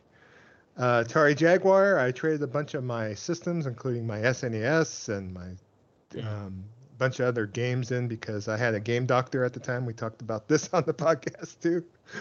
And I bought an Atari Jaguar for like $600. It was ridiculous, the price. No, it was like $400, but still, it was pretty ridiculous. The $600 console was the 3DO, the Panasonic 3DO on there. So at that time, it was kind of weird. I bought into all the Game Fan hype and was buying all these new consoles. I also have owned at one point Neo Geo AES, which is the big cartridge-based system, and a Neo Geo CDZ, but I did not buy a Neo Geo AES. I bought it off a friend. I didn't buy it at launch. At launch it was like $600. It was ridiculous with the $200 games. I was like, no. I also owned a JVC XI, which was a Sega Genesis, Sega CD, system all in one, which if I still own to this day, I would be a very rich man. Sega Saturn, PlayStation, and the N64 during that era. Of course, I own all three of those. Sega Saturn rules. PlayStation was good. N64. All I collected for the N64 was Zelda, Mario, and Dust. That's it. So, thing is a piece of shit. Sorry. I think at that point, we were all living at that house. Yep, we were. And I think you let your N64 go downstairs to play on the big screen, and other people mainly played it. Yeah, I was piff on the N64. So. Yeah. That sounds like him. Yeah, $70-$80 cartridges for crappy games? Nope. I mean, it's not on my list, so. Yeah. What else here? Oh, I did own a Sharp X68000, which our mutual friend Randy now has. I don't know if he still has it, but I'm sure he has it. It was kind of gifted from me. So this computer was crazy because it was a Japanese-only computer that my friend Andrew had, with a bunch of some legit floppies, but mainly a lot of pirated games. But they had really arcade perfect versions of Final Fight and Street Fighter and other games, Ghouls and Ghosts, that I wish I still owned that computer, but the OS operating system was in Japanese, and I wasn't going to try to figure it out. So I think it's in good hands with Randy for sure. So yeah. Wow. Dreamcast, PlayStation 2, GameCube, Xbox 360, PlayStation 3, Wii U, PlayStation 4, PlayStation 4 Pro, Xbox One, Xbox One X, Nintendo Switch OLED, and of course PS5 and Xbox Series X. That's my console lineage. God. Jeez. Okay. And you did you want to read what you wrote about at the bottom? Oh, I put down the Discord. Yeah, I wish I had some of these, but they were sold on eBay or locally to others to fund my madness. Now, some of the systems I admired but I never owned included the Mattel Intellivision, Kev's favorite. The Bally Astrocade, which I don't know if any of you do you remember this system at all, Kev? Probably not. No, I do. No, I have no idea what this is. I know that. I remember the Bally Astrocade. Sure do. Yeah, I always looked at it. I always wanted one. Every time I went to Montgomery Ward's when they had it on display, I went ahead and I played that thing until my mom tore me off the damn thing. So that was great. A Coleco Adam too, which if you don't recognize what that is, that's basically around 1983. That's when everyone was getting into the computer business. So Atari with the 400 and 800, they were trying to compete with Commodore. Coleco brought their computer out, which was the Adam that used a tape-based system. And they had, obviously you're not buying this used damn computer. It's another gaming system, for God's sake. So it's like... It had a very good port of Super Buck Rogers. That's why I wanted it. Oh, I wanted that. Yeah. Every time I was at Ward's, again, Montgomery Ward's, God bless that retailer. Yeah, it's just like, okay, my mom wanted, my parents had a Ward's card. It's like, oh, we're going to Ward's. Okay, I'm down. I'll talk about that, about Montgomery Ward's at my list for sure. Yeah. So yeah, Super Buck Rogers was played because Buck Rogers was a game I admired in the arcade quite a bit back in the day. Also going to Toys R Us, looking at that glass case and looking at that mystery system known as the Milton Bradley Vectrex on there, the vector graphic system that came with its own vector graphics monitor. Only place where you could play Star Castle, which was one of my favorite arcade games from back in 1980. That came out, all vector graphics, of course. Had a arcade port of Scramble 2 on there, so it's like, oh my god. But wasn't a fan. I played it 4 years ago for the first time at Randy's. You did? House. Oh wow, he has a Vectrex. Oh jeez. He has a Vectrex. Nice. Wasn't a fan as far as systems back in the day of Odyssey 2. I thought that, even back in the day, you thought that system was just like a bunch of booty bullshit, So. I don't know if any of you guys played the Magnavox Odyssey 2, but I did.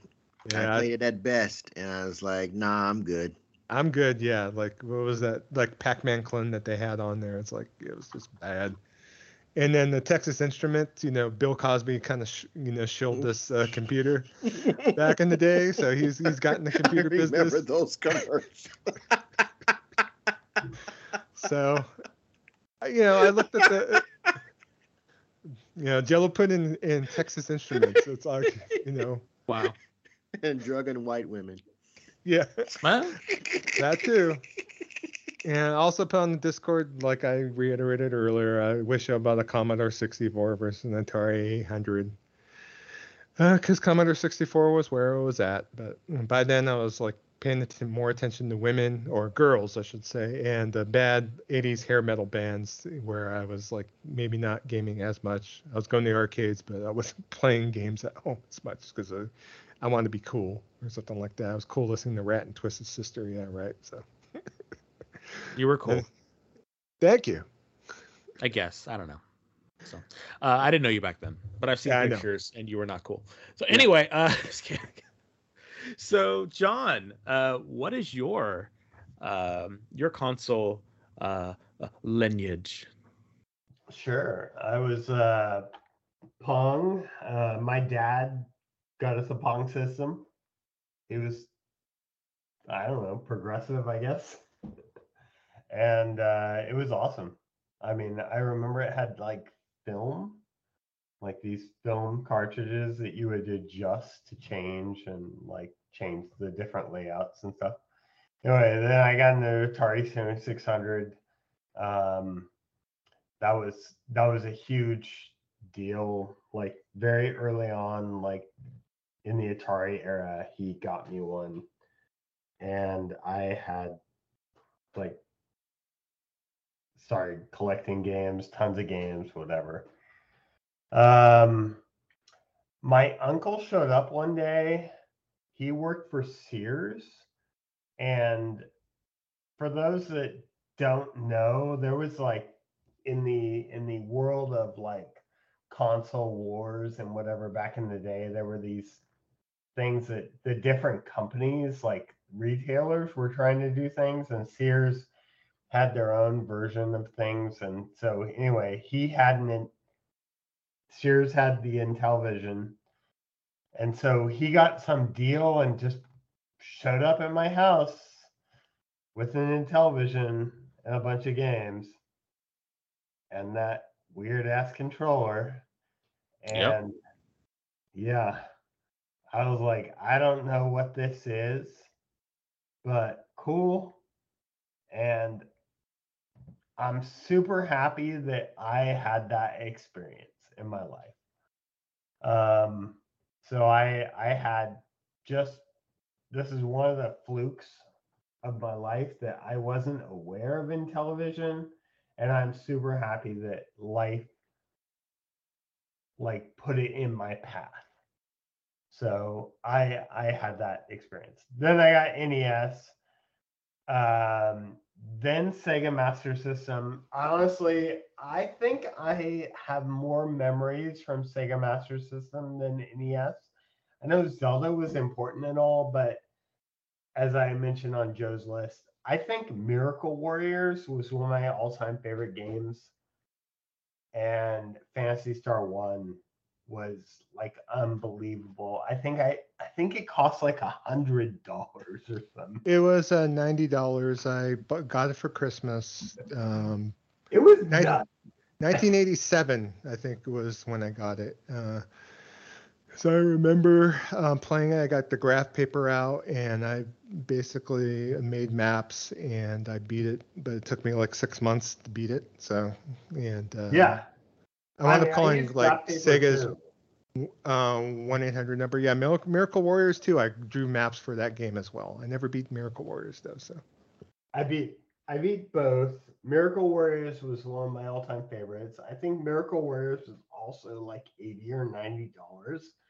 Yeah. And I want to point out, like, for all those people that talk about inflation right now, $80 to $90 for a video game that was in the like 80s at this point is like almost $200 right now. I get that inflation is a problem, and yes, it's a big deal with eggs and all this stuff. But wow, like these games were crazy expensive back then. So, like insanely expensive. So, yeah, those two games were unbelievable. I loved both of them like so much. And so, okay, so Sega Master System. Some point I got a Game Boy. Then, and this is my Montgomery Wards. So I went to Montgomery Wards and convinced my mom to get me a Genesis. And I went into Montgomery Wards and they were sold out. And as the normal kid who shows up at a video game like thing where their parent was willing to buy them a video game system, and you're like, oh, it's not here.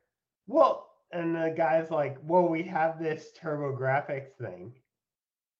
And you're like, well, yeah, that's what I want. I love the laughing. It's so good. Gotta love the one you with. If you can't be with the one you love the one you with, right? That's right. I'll take what I get. It's like 2 a.m., 2:30 a.m. at the bar, you know. Sad. I say that, but like this is to that Intellivision point. Like having the uncle who randomly gave me the Intellivision, like randomly ending up with the TurboGrafx is one of those life-changing moments. It gave me a system that had games that were unlike other games. So I ended up with the TurboGrafx 16. I loved it. It was amazing. It had these weird card things that were the cartridges. It was fantastic. it led me to BRE Software in Fresno, where was the first place that sold used TurboGrafx games. And I got Ninja Warriors there, or whatever, Ninja Spirit. I think it was Ninja Spirit. That's Ninja Spirit, yeah. Yeah. And like I was able to buy used TurboGrafx games. And I mean, it opened that door to games that were phenomenally good. I think Dungeon Explorer is a great example of an amazing game that like just fluked into. So anyway, then I get Genesis, great games across the board, you know. I did have a Atari Lynx. I know, Kev, you probably like that more. I didn't really have a lot of games. I ended up trading it for something. I don't remember. So I got rid of it. Super Nintendo. I mean, it was good, I guess. The only memory I have of that is like the Super Nintendo version of Mario. I don't really, and Zelda Link to the Past, which is so good. 3DO. I don't know. There was a big delay in when I got the 3DO, but it was before the PlayStation, and it was like awesome, and it had the best version of Star Control. I think I got it because of that game. Star Control 2, yeah. Yeah. And I remember. Literally, that was the game I got that system for. PlayStation, I worked at Software Center at that point. You know, I ended up spending all that time modding systems. Saturn, loved the Saturn. It's one of the greatest systems ever made was the Sega Saturn. Later, I got the TurboGrafx Duo, which this is I think the first time I was roommates with Joe. I got the Duo, and it was like cool system. I picked it up used from someone. Really good. I wanted to play Ys Book 1 and 2. Then PS2, PSP, loved the PSP. I got an Xbox mainly to play because you can mod it and play retro games and all kinds of stuff. Then someone offered me a bunch of money for my modded version, so I sold it to them. Dreamcast, great system. Man, can we get Sega to come back and make good systems? I wish we could. Mm-hmm. Be all Persona and Yakuza games, but who knows? Jesus. I mean, Dreamcast is so good. This is the edited version, so I guess at some point I had a Wii. I only know I had a Wii because my wife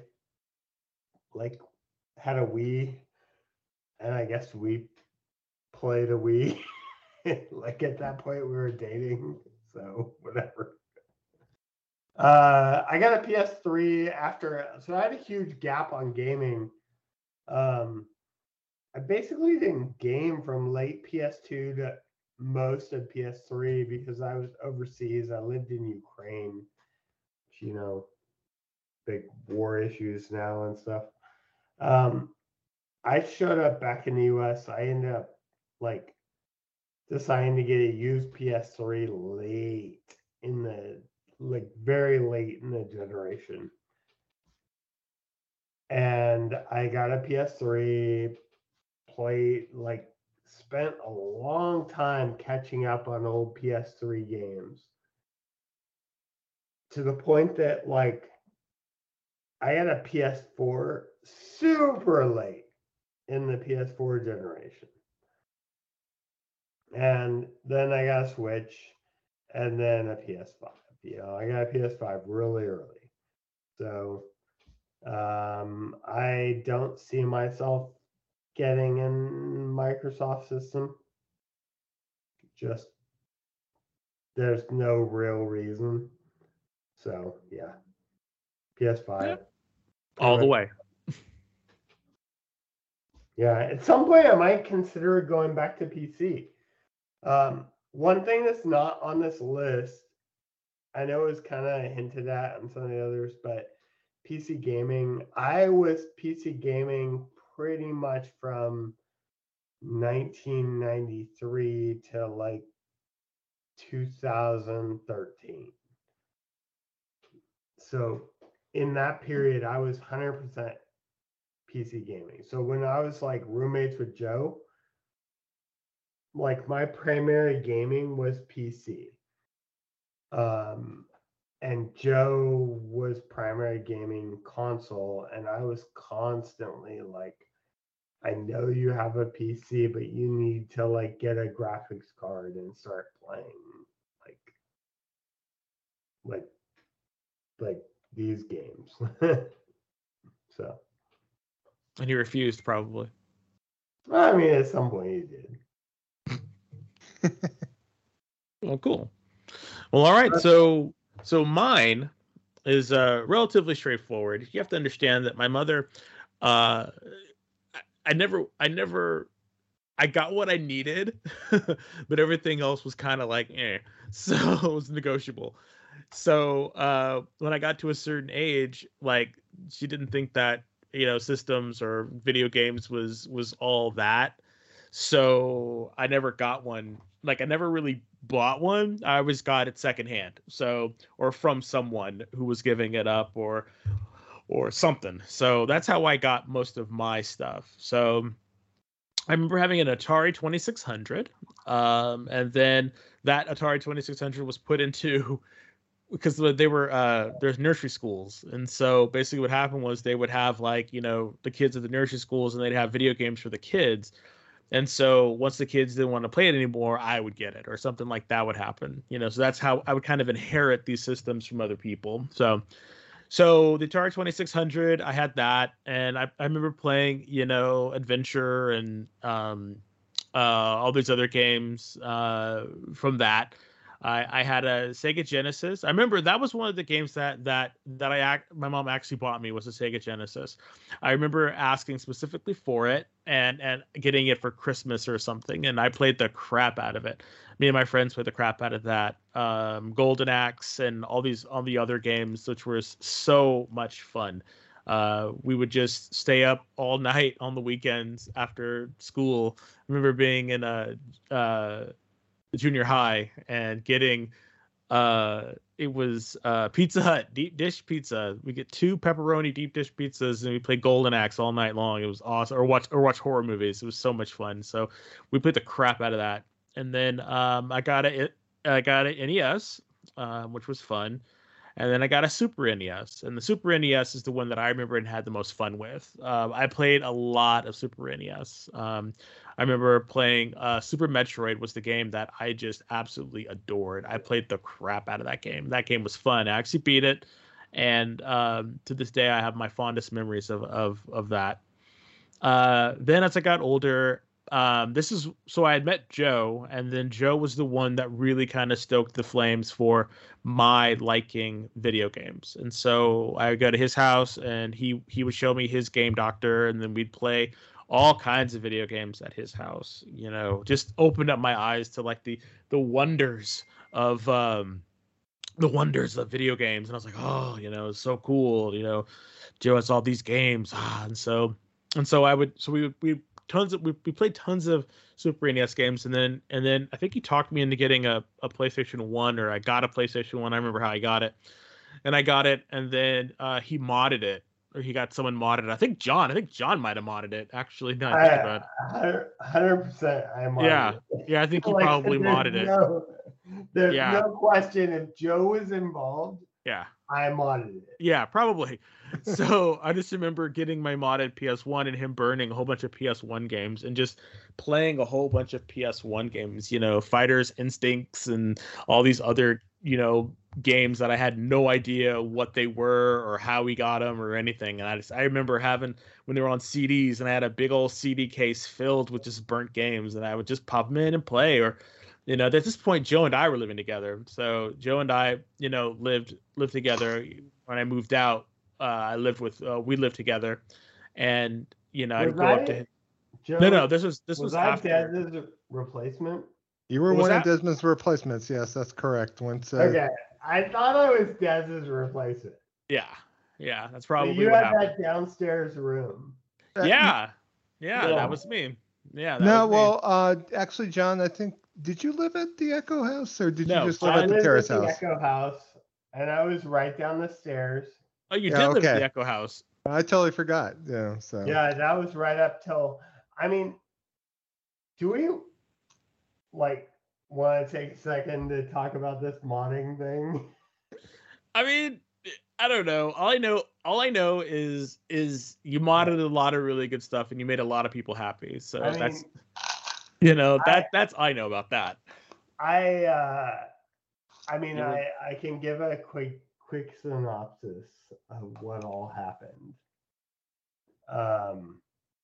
So I modded a ton of systems, and I also had an early I had a CD burner, very early in the world of CD burners, which was it took fucking 40 minutes to burn a CD or some shit, which was nuts. So you basically had to spend 40 minutes burning every CD you did. And at some point I discovered they had a 2x CD burner. So I paid money to upgrade to a 2x CD burner. And I mention this because I was making money off this, which was I was burning games. And so I was burning tons of games. Most of the stuff was, quite honestly, most of the stuff we were burning was these weird HK imports that we were getting. Joe has mentioned HKs in the past, which was these Hong Kong imports we would get of various games, and they would be the dumbest games. We would get all kinds of stupid stuff. Balloon Hero, whatever, some balloon guy flying around or something. And you would get tons of these games, and so I would burn them and I'd sell them for $10. And so the CDs, I think, cost me, I buy them in bulk, I buy a ton of cases. I think it cost me $2 to $3 for the cost of stuff, and then I'd sell whatever for $10. Everybody. Anyway, I ended up the backstory here is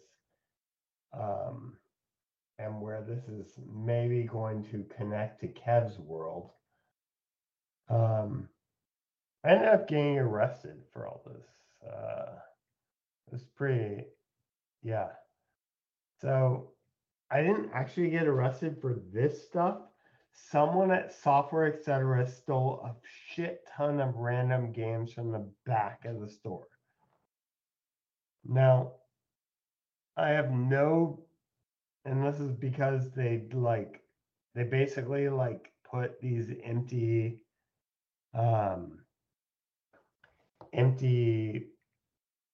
cases, game boxes on the shelf, and in the back they kept the CDs, and so someone snuck in the back, stole a bunch of them, and took off.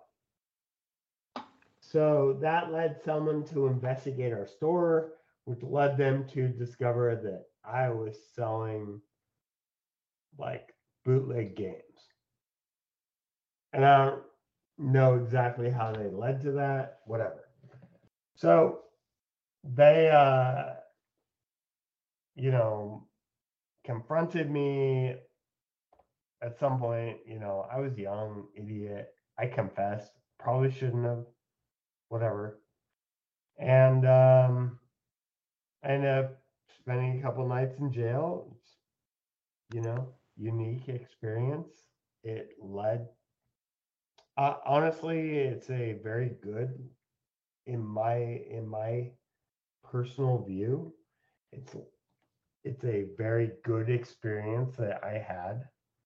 I remember now because you had to move out because of this. Yes, Yeah, you were living with me, but you had to move back home because of what happened. So. Yeah, I had to move out of your apartment or your house. Yeah, it was apartment house at the time. Yeah. Yeah. I mean, I say it was a good experience mainly because it was one of those humbling things that you have in life where you have a better perspective of the rest of the world. It led me to understand privilege, and I will point out white privilege as a thing. I mean, it just definitely did. But nothing led me to understand white privilege until later, which was I later went through, I hired a lawyer. I had a ton of money in my bank account because, I was selling all these video games. I hired a lawyer who was, good. I asked my grandmother to ask around people who might know a good criminal lawyer, and they pointed out someone who was very good. I hired him. I showed up in court. There was I literally was in court, and I'm sitting on this, whatever bench, and there's a bunch of people there. And this guy comes in and he's like, "Hey, I'm the public defender, and I'm going to call out your name, and each of you will have 2 minutes to explain your case to me, and I'm going to likely recommend you just plead guilty." Damn. That's literally what he told them. And then my lawyer comes in and he's like, "Hey, I got something else to do.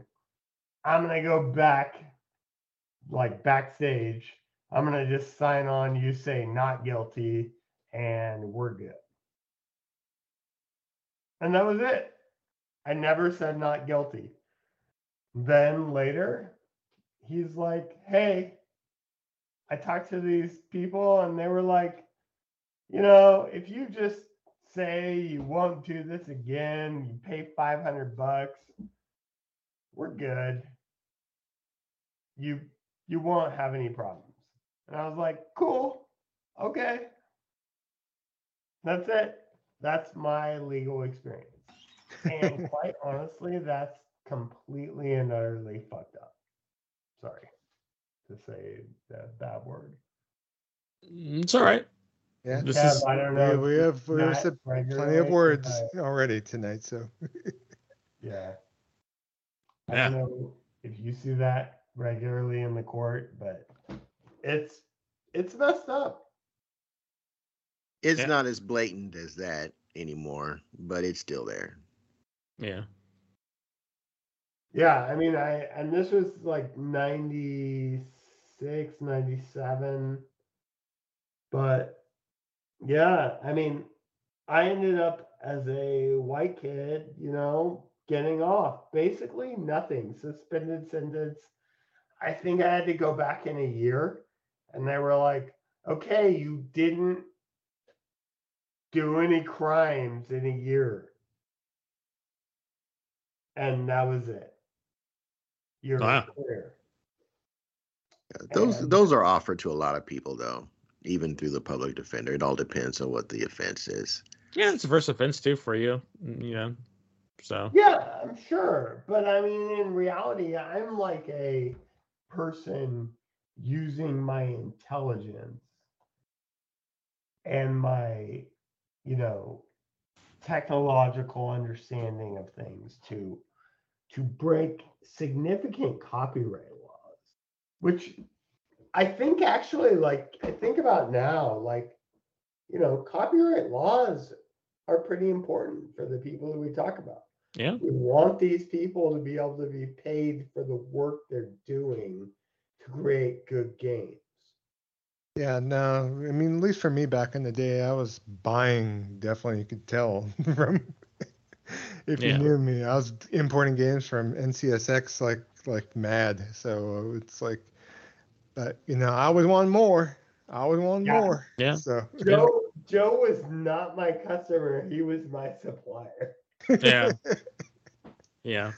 So, what other systems do you have, Des? I know you were going about thanks that, for sharing all that, John. That's quite a story. But that was the system that I played the most was my PS1. That was the game that that was the system that made me really kind of like, oh, this is so much fun. But then I got an Xbox, and then the Xbox was the one that really kind of made me sorry. I got a GameCube and a PS2, but it was the Xbox that really made me want to play games. That first Xbox was for me like I absolutely adored the first Xbox. I thought it was just a fantastic system. I played so many games on that, and yes, that one was modded as well. So I could thank Joe for that, and probably John. But it was no, it was Jerome. Jerome. Yeah. So and I had a lot of games on that, so I was able to play a lot of different games, and those were the systems those two systems, the PS1 and the Xbox, were the ones that really kind of stoked the flames for my love of video games. And then after that, I was already like able to make my own money and stuff like that, and so then I got like an Xbox 360 and a PS3, and then I got a Wii. I bought a Wii for I kind of surprised Paul, and we got a Wii. And then I should have waited because like a year or so later, the Wii 2 came out, and I was just like, or the Wii U came out, and I was just kind of asked out, and I was just like, I was really mad about that. I was like, you sons of bitches. So then I did not buy another Nintendo system after that. Like I had bought DXs and stuff like that, the handheld systems. I love the handheld systems, but as far as an actual game system, the last one that I bought was the GameCube, and then I got a Switch because I figured, okay, this is the next gen. I'll get a Switch, and then we'll go from there. And then I had the Switch, and played a lot of it in handheld mode. And then after that, I got a PS5, and then once I got the PS5, that's really, I don't want to say that I stopped there, but that's where I kind of like was like, okay, I've kind of reached my limit, and I think the PS5 is where I want to be.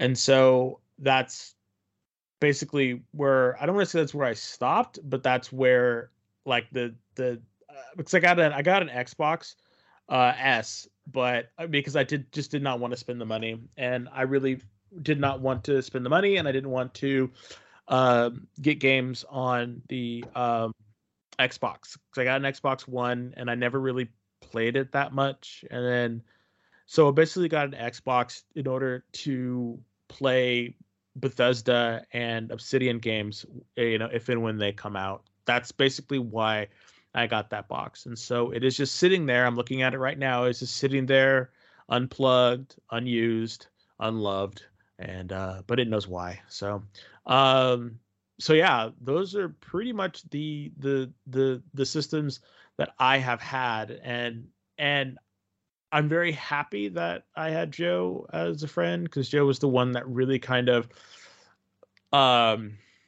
showed me a lot more about games, because it really, if it hadn't been for Joe, I probably wouldn't be this much into games as I am today. So, but that's just kind of, how it is. So, So thank you, buddy. So Kev, last but not least, my buddy, what's your game legacy? So I'm not going to go into my legacy because it would just be repeating a lot of the systems that were already mentioned. Yeah, but instead, I'm going to respond to Will D from our Discord. He was asking if he was surprised that I didn't have a 2600 and he thought I had a Neo Geo. And those are two interesting stories. So I'll just share the stories with that. So never had a 2600. I spent a lot of time at a friend's house in elementary school who did, and that's really what got me into video games initially. What my dad did is he went to one of the local stores and he took a good look at it, and he's like, I'm not really impressed by this thing. There's got to be something better that comes along. So I never had a 2600. My intent was once the 2600 adapters dropped for the ColecoVision, and there was also one for the Intellivision that I don't think fully came to market. I don't think, but it was released commercially. That I would begin collecting them and getting them and collecting them, and that never happened. So unfortunately, I never got a hold of a 2600. With regards to the Neo Geo, and a special shout out to my mom. I had wanted to get one. This was for the CDZ. I had wanted to get one, but never. It just wasn't in the wheelhouse. A whole lot of stuff was going on, and one day while we were in the commissary of the Air Force base here, I was looking through one of the catalogs, and she came up. She came up when she was done with whatever it was she was doing, and she saw me, drooling over one of the ads in the catalog, and she said, "Oh, is this that? That box you were talking about?" And it was the Neo Geo CDZ. I said, "Yeah," and it's like, it seems like they have one, so. She's like, okay. So she went, and back in the day, at least when, I'm sure there were other department stores that ran this way, but at the commissary, you picked up a phone with no dials on it. It was just a blank phone that connected you to the ordering department of the commissary. And so she gave them the SKU number, and she asked if they had it. Well, they didn't have it, but according to their inventory, they had one in Guam, the Air Force Base in Guam. And she said, okay, I want to get it. Well, this was before the internet, long before the internet, or they might have had a type of internet back then that was used for military usages, but it wasn't precise. It wasn't real time. So by the time my mom's order for that went through, by the time it was picked up in Guam, they had already sold it. That was the last one. That was the last one that they had.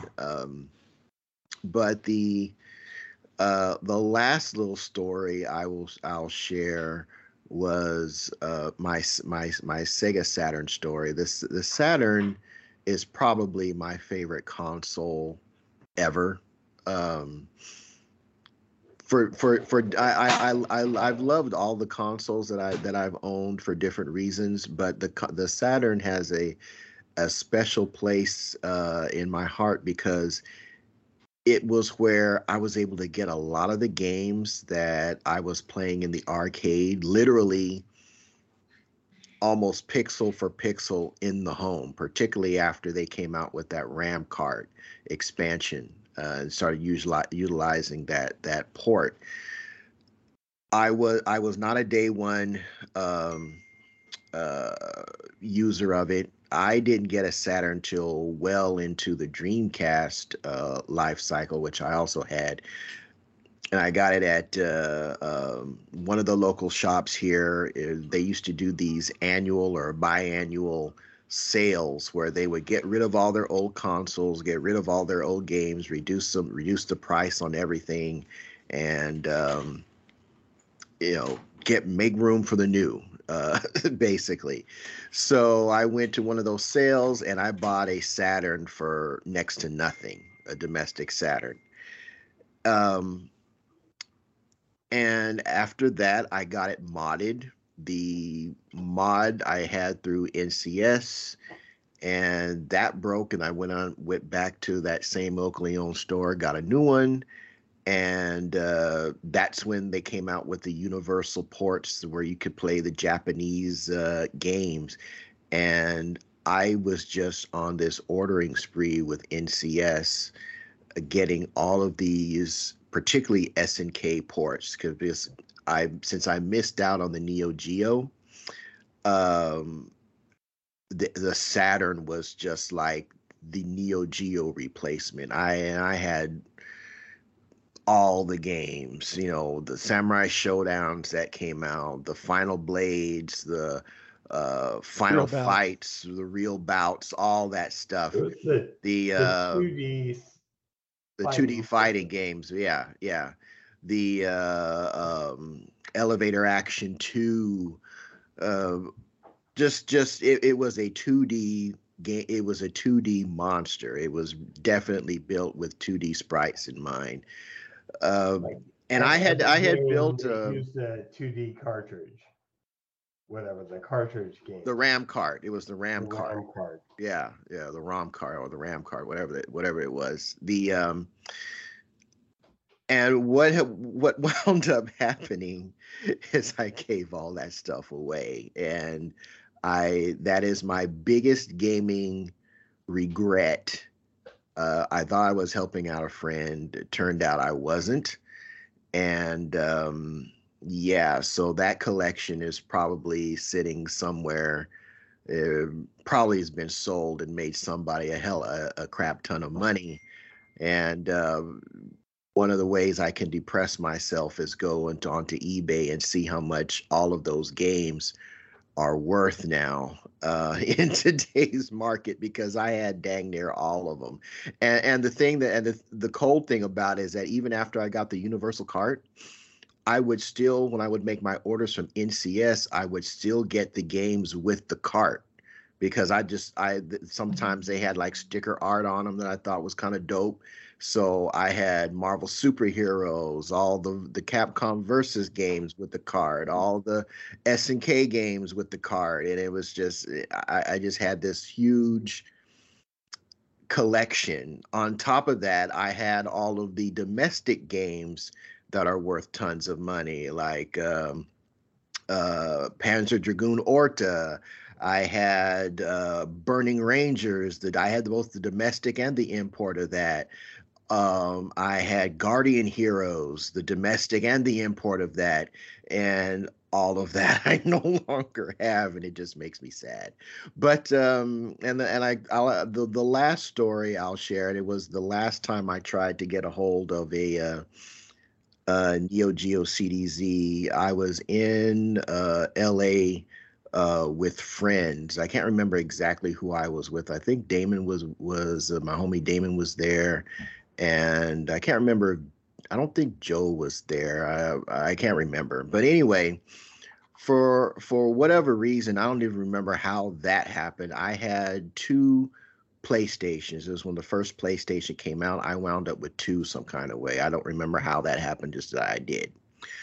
And we were in one of these import stores and just kind of looking around, and I saw that the owner had a CDZ on the shelf. The box was kind of questionable, but it was still a CDZ. And so I asked him how much he wanted for it. I can't remember what he said.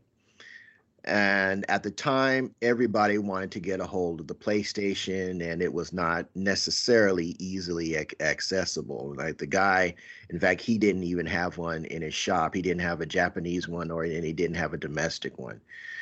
Or I guess you could probably technically say that's the reverse, but because it's a Japanese company. But anyway, I said, look, I've got a brand new PlayStation in the trunk of my car. what do you say to a straight up trade? And he was like, okay, he was down for it. Problem is that the dude refused to plug the system in so I could to prove to me that it worked. And he was like, no, you don't need to, he came up with some kind of excuse which escapes me right now. And he did open the box. It was a Neo Geo CDZ.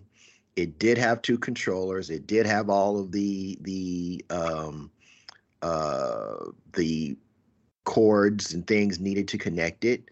But for whatever reason, he was adamant that he was not going to take it out of the box to plug it in to prove to me that it worked. And that's what killed the deal. So I'm going to say that was probably because I wasn't going to, because he was ready he had it down on the shelf. He was like, yeah, show me the PlayStation. I brought it into the store, but I was like, let's plug it in and make sure it works.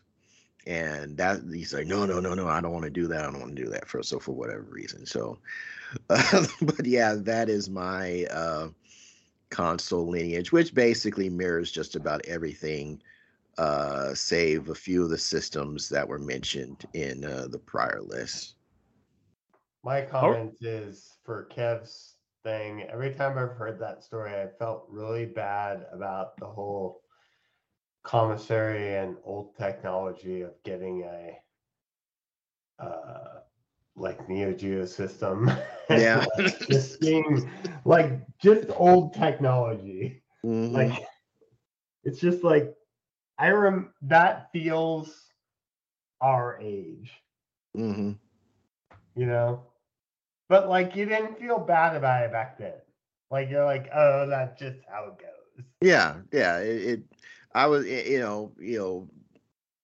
just props to my mom who was just willing to go ahead and do that, because I was going through some rough times, and we both were technically, but the fact that she was just willing to do that, not for a special occasion, not for your birthday, for Christmas or anything like that, just right off the hilt, just straight off the dome. Yeah, let's go ahead and get it. That in my mind was very special because, like I've said before, as a kid, my parents fully funded and encouraged my gaming habit because they were terrified of drugs. When I grew up, it's the crack epidemic, it's the drug epidemic. My dad was golfing with friends whose kids had OD'd, and so they were terrified, keep drugs away from your kids. And I took full advantage of that. It's like, that's how I got a ColecoVision. It was like, I'd hate to start using drugs. I literally said that because my mom was like, well, you already got into television. You don't need a ColecoVision. And I just said, yeah, well, I'd hate to start using drugs. Wow. Lo and behold, that Christmas I had a ColecoVision. I had the turbo wheel. Yeah. It was like my dad came in. He's like, I remember that it was like the one of the many statements that sticks in my mind to this day. He had actually gone golfing with a friend, and that friend had broke down and crying because he found his son in the bathroom OD'd. Now his son did survive, but he had OD'd on some drug. And my dad came home and he just grabbed me and he was like, I will drown you in video games, just don't do drugs. And I took full advantage of that as a child. So. Smart kid. So that's my lineage there. Cool. Yeah.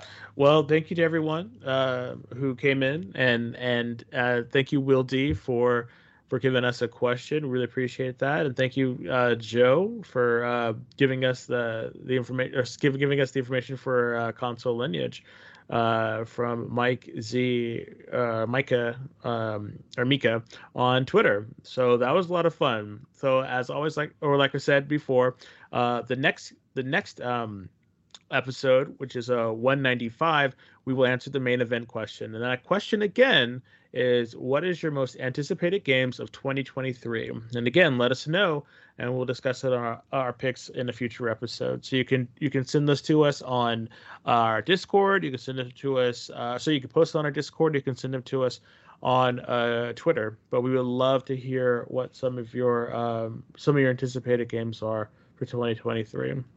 And as always, what follows me is the Jabroni Gaming News.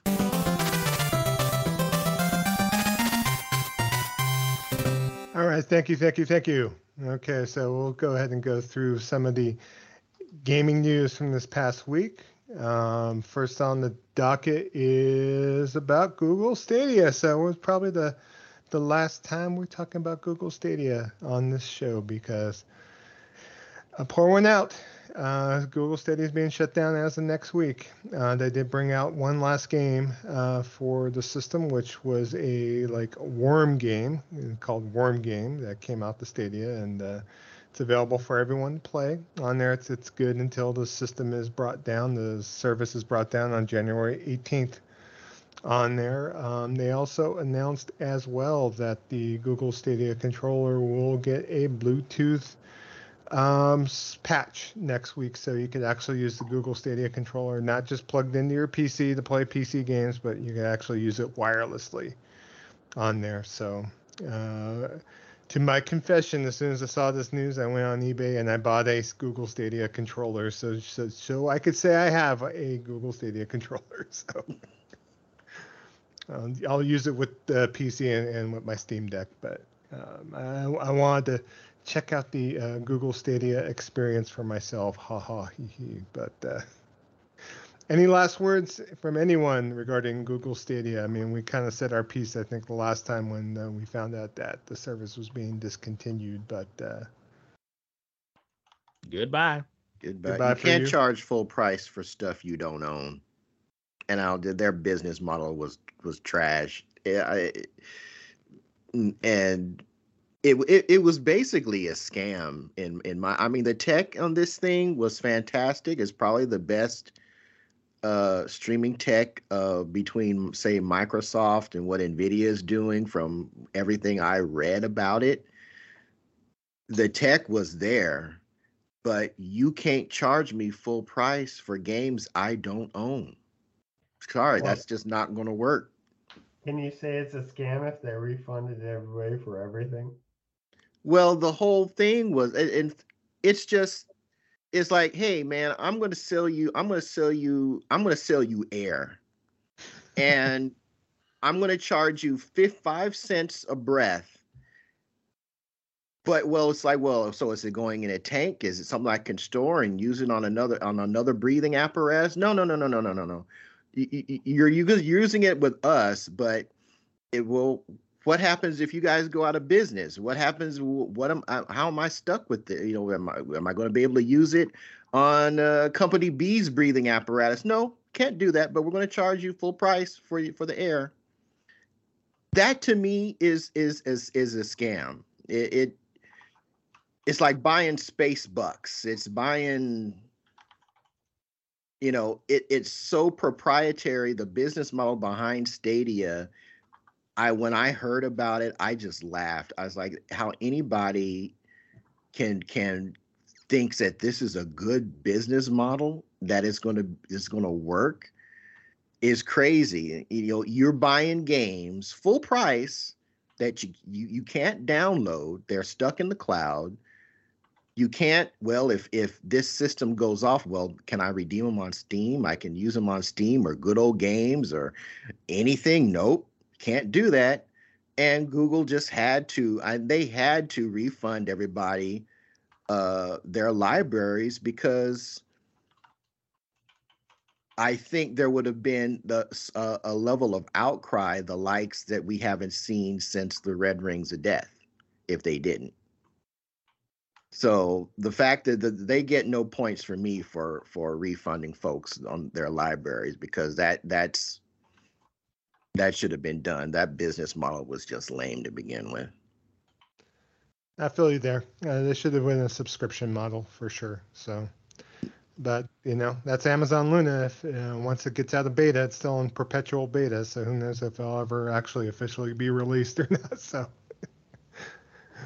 cloud gaming, I think, we're hardcore, but we'll have to see whether Xbox Cloud and Luna and not Neo Geo, GeForce Experience on their GeForce Now become more of a thing out there. Once one of the major console manufacturers maybe comes up with it as being more of a thing, I think it's a great in accompanying a actual console and console purchase. Like xCloud, you can go play your Xbox games anywhere if you want to do so. I know PlayStation's rumored to have some sort of cloud solution with the latest firmware coming up as well. So we'll have to see if that comes to fruition. I know on the Steam Deck, you could actually, with a tutorial, go ahead and play PlayStation games on the cloud. So if you want to play your stuff on the go and you want to play them remotely, you have the ability to do so. So, but Stadia was just a whole other thing in a nutshell. So kind of talk about that though. So and I'll let you guys know once I get my Stadia controller how well it is. It's probably just going to be another controller, but it is what it is. So.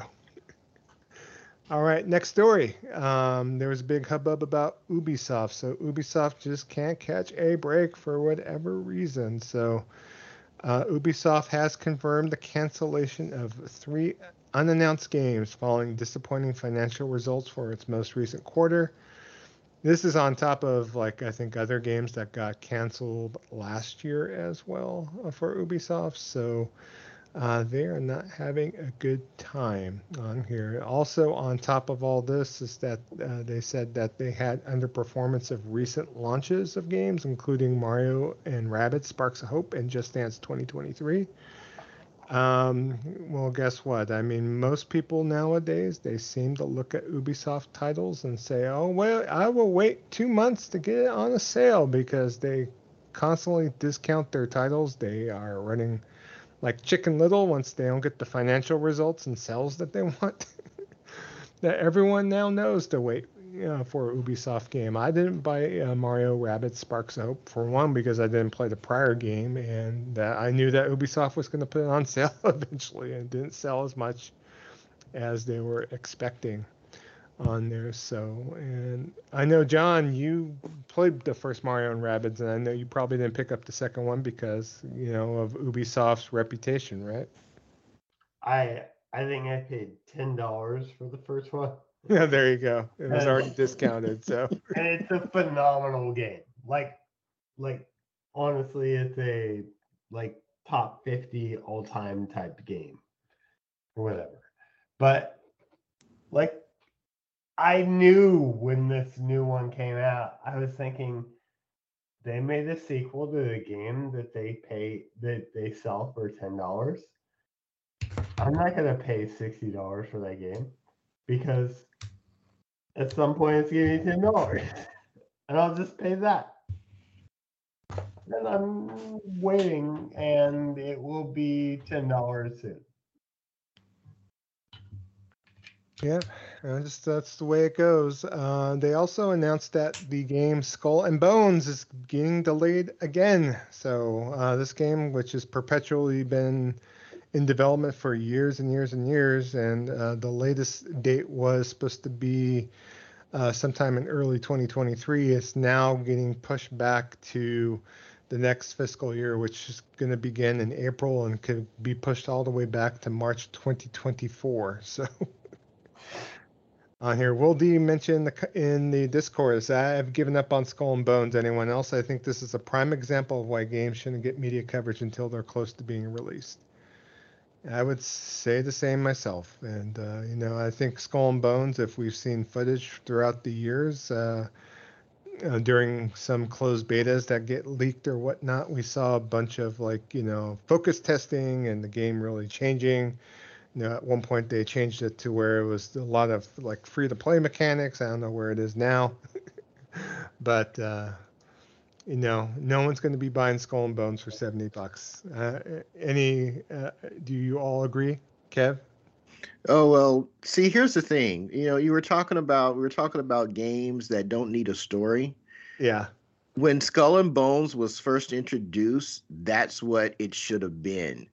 It was what I thought was some of the best parts of Assassin's Creed 3 and Assassin's Creed Black Flag, which was the ship to ship combat. I loved that aspect of those two games. And the idea of having a standalone where it's just a bunch of pirate ships going at it, that to me was dope. But then they started focus testing. Then they started adding this, adding that. Well, you got to get off the ship. You got to go. What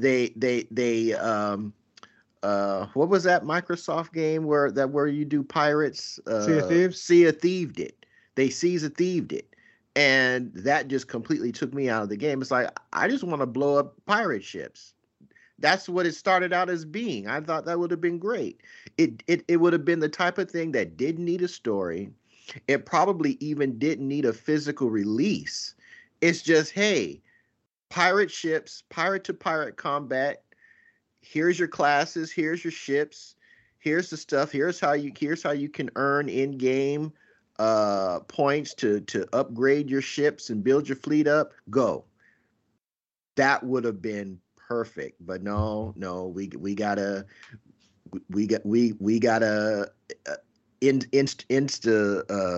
Instagram it to death. It's got to be the next big thing. It's got to be the social nonsense, and they killed it. So I got your comment, Kev. Like, to make a Fresno reference, there's a Fresno a board game tactical strategy, whatever game club called Little Generals, and they used to, like, they're still around. It's this thing called Little Generals, and they do like weekly or monthly. I don't know what they do now because I don't live there, but get-togethers. And anyway, when I was there, there was this thing. It was like one time, it was like tactical sea warfare battle stuff, and like ships moving around, shooting each other, cannons, whatever. And that sort of thing is just awesome. Mm-hmm. Like, it's awesome, and it doesn't exist in current gaming. And I totally get your idea of like, why isn't this the thing? Like, why aren't we just getting this? Mm-hmm. Like, that would have been perfect. But instead they were like, no, we also need like Lara Croft, or whatever, the latest thing that will spawn 4 sequels. And instead, it's development hell. Yeah, and this was just like an aspect of a couple of the Assassin's Creed games that I personally found enjoyable, and it just could have just stood on its own. This could have been something that just released digitally, didn't have a physical release, and would have just been straight up ship-to-ship combat, pirate warfare. No story, no getting off the boat and collecting crap, no meeting up at the pirate hub and having your little Fortnite emotes. None of that gotcha crap. It just could have been ships blowing each other up, and just let it live in that space. And they could add more ships and add more bays, sea bays to fight in, or it could have just been that. But no, we gotta make it this big social, the next big social gaming thing. And I think, on top of the fact that Ubisoft, in my opinion, is nowhere near the developer they used to be, it's just a recipe for disaster. Yeah, they stated about this delay, and this is out of the article about it, said that they will give the game additional time to showcase, quote unquote, a much more polished and balanced experience in the build awareness. It also believes that players will be positively surprised by its evolution. So we'll have to see if that is the case. So on there. And then just put it on Game Pass and call it a day. Yves Levine, Yves, the CEO of Ubisoft, went and stated basically to his company, to the people that work for him, that their fortunes are on them. The responsibility is on them to reverse the company's fortunes after the dire financial numbers were revealed on here. He's basically telling his staff that they need to step it up on here. So this is a quote from an email he sent to his employees. This is, today more than ever, I need your full energy and commitment to ensure we get back on the path to success. I'm also asking that each of you be especially careful and strategic with your spending and initiatives to ensure we're being as efficient and lean as possible. And he also urged staff to deliver on what he's called the biggest pipeline in Ubisoft history. The ball is in your court to deliver this lineup on time and at the expected level of quality and show everyone what we're capable of achieving. So, okay. Yeah. Okay. That's like calling the fire department after the house is burned down. I'm sorry. Yeah. Okay. So we'll have to see what Ubisoft comes up with. But, last we heard, it's like, Assassin's Creed World, Hub World with a bunch of games on there. And we have no idea what else they're doing. I just hope they just get back to just make a game. It's like, Division Heartland has been like stuck in development hell too. I mean, I'm just looking for something to play. Maybe something that's a little bit different. Let your creators create. Don't focus test this thing to death. But Ubisoft just seems like, I hate to say it, they just fuck it up just to fuck it up because they have fucked it up. So they're almost as bad, I think, as if you remember how Capcom was at the beginning of the PS4 era, was pretty bad on there. And so sometimes companies just go through this and they just have to work their way out of things. And Ubisoft's definitely, EA also had a period, with Anthem and assorted other games where everything was just, gone to shit too. So. Yeah, I just bought Anthem. This is a Buck 78. Oh, there you go. You got a case. Enjoy. Not a case. I mean, I buy it digitally. Oh, you did? Okay, well, maybe we'll have to play. No, I mean, I'm curious. It's like Iron Man, right? Yeah, it's like Iron Man. It's like Destiny, Iron Man, all that business, and you never know. I think there's $1.74 worth of gameplay there. I think there's.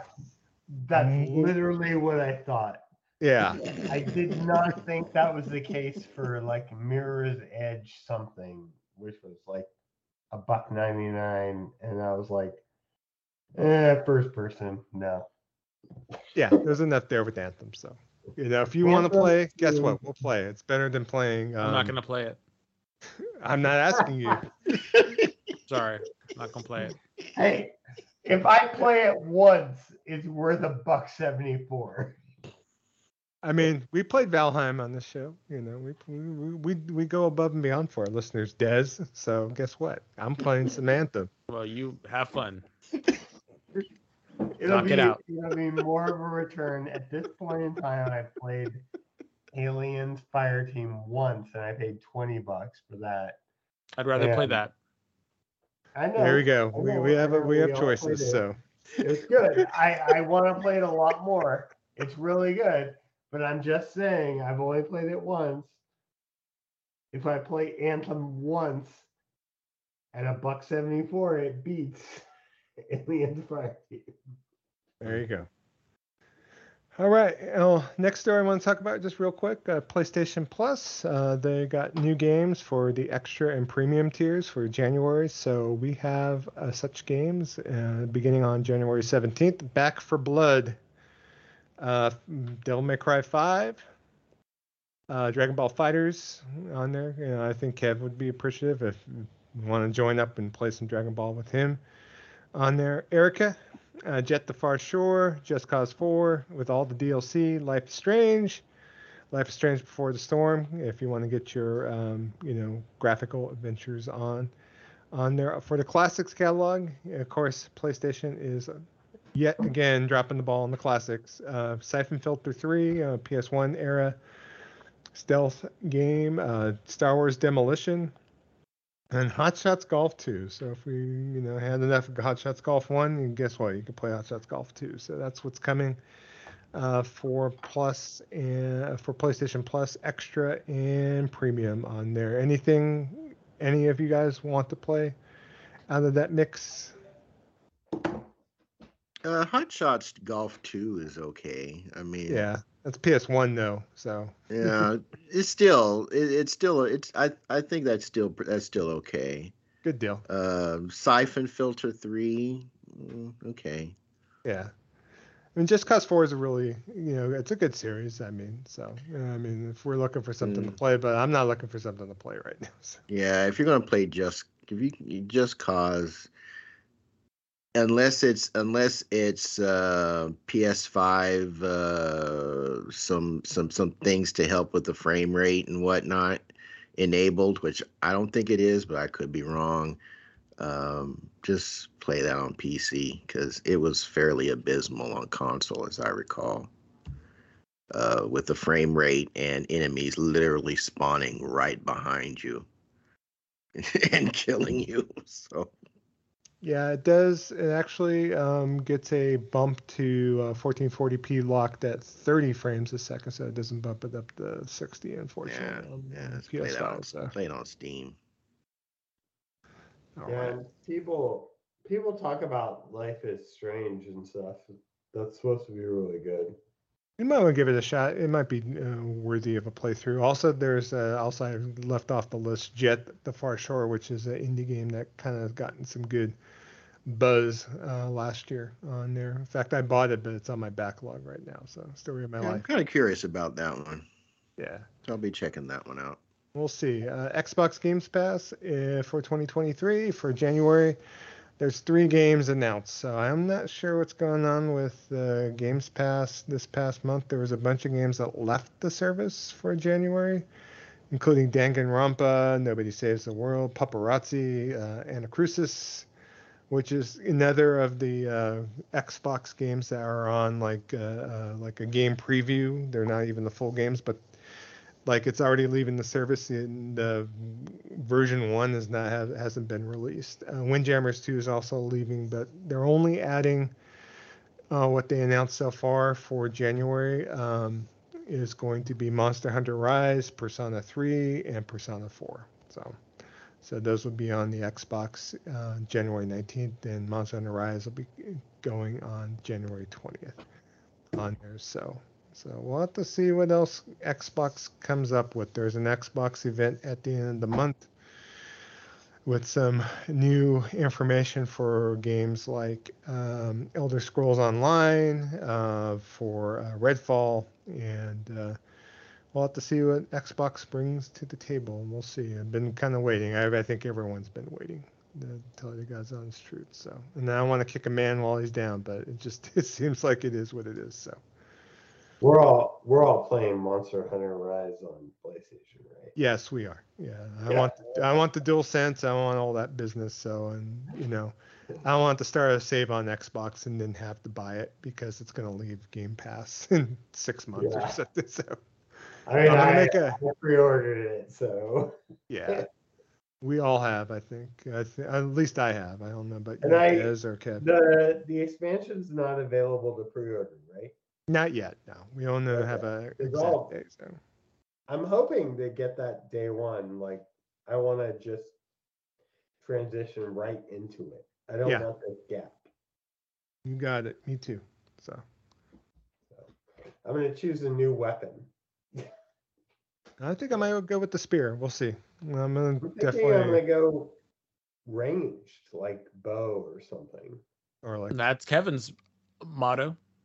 I know Kev did that in World. Like, he did bow. Yeah, I did Bone World. If I get this game, I'll probably either do Charge Blade. I'll probably run Charge Blade and Great Sword. Just something weird. I want to do something different. I love, like, can we all just agree one of the amazing things about these Monster Hunter games is like the game is completely different no matter what you choose. Like it's like a whole different game. Yeah. That's what makes it, because especially if you main a weapon and that is your weapon. I mean, so it's like I've been Switch Axe player since Monster Hunter 3, like, Ultimate, and you kind of go back and forth between different weapons, but you always have the weapons that are kind of your bread and butter, when you go back to. But it's always good to experiment because the gameplay just totally changes things up. Yeah, it's just so different. I mean, this was my first experience was Rise, and I know I experimented a little with World, and I wish I could have caught the World sort of. You guys were all done with it at that point, but it's just so neat, like how different. Like when I put on a new friggin' weapon, like it's like holy crap, this is a different game. Mm-hmm. Agreed. All right. And then has, and Kev, I know I mentioned this on a chat, like on a game night chat to Joe and Des when you weren't on, but I looked at your profile and saw your Monster Hunter Rise was like over 1,000, or not Rise, World was like over 1,000 hours. Yeah. Right? Yeah. It was like, oh, now I understand why he was like, I'm gonna try out this new weapon and I'm gonna put like 300 hours into that weapon. Mm-hmm. Mm-hmm. Yeah. Bo was great in World. And it's like I just it's the wire bugs. I'm not a wire bug fan, and I think Rise has been. I mean, World has been praised as being the most approachable Monster Hunter in the series. And as someone who did not like traditional Monster Hunter mechanics, I would agree. I don't know where Rise would fit in that, but that wire bug was just always something that I could just never fully get the hang of. So I don't know if I don't know if I'm gonna play it. I mean, if you guys are playing it, then maybe I'll get it, but it's in holding pattern right now. Well, I already pre-ordered it. It's ready to download and get ready to go. It's coming out the end of this week, so I'm sure a couple weeks after it comes out, there'll be a sale that'll put it at like 20 to 30 bucks. And then it's like, if we're playing it, you might grab it. Maybe. I mean, but it's like it's only digital. Yeah. So maybe. I don't know. No pressure. Yeah. Depends on what else I'm playing. Also, the other thing is like the wire bug thing is like not every weapon has like wire bug-ish mechanics. Yeah, but the weapons I'm going to use have wire bug mechanics. Yeah, I know. So it's like a problem with mine too. Yeah. Was like, do I need to learn this shit? Yeah. All right, and then other news, PlayStation 5 and Discord integration is rumored to be coming out on March the 8th. That is going to be the date that the PlayStation 5 7.0 firmware update is scheduled to drop on there. There's also going to be, on top of Discord integration, that there's going to be PS5 games streaming from the cloud, according to closed beta test right now. This feature is basically being tested as we speak, and it's been testing for a number of months just to check the cloud streaming ability for this. If you remember correctly, like Sony went out to Microsoft of all people to get Microsoft cloud streaming services for their cloud-based solutions. So we'll definitely look forward to Discord integration. I think is going to be great for us because normally when we run game night, we kind of sometimes will go to PSN afterwards, and I just rather just roll it up on PSN and start a Discord right then and there. That way people can join if they want to join, and if they're playing on other platforms, and if we could stick on PlayStation like we usually do. So that way we don't have to run the phone and run the PlayStation chat separately or anything like that. So definitely looking forward to that. So we'll talk about that more once that is announced and released. And I'm going to leave news on this last note. Another rumor. We talked about this game before, but if you remember Platinum Games and Scalebound, there is a rumor right now that that Scalebound may be scheduled for a revival on here. That Platinum Games might be working with Xbox to bring Scalebound back to life. On there, so it's like the game that will not die for whatever reason. So, a lot of people were talking about Scalebound and saying that Platinum kind of took some DNA from the project and they put it into Astral Chain and Bayonetta 3, and so we'll have to see if this comes to fruition. What do you guys think about Kev, about Platinum reviving Scalebound with Microsoft? I mean, if they can get it all to work, then that's great.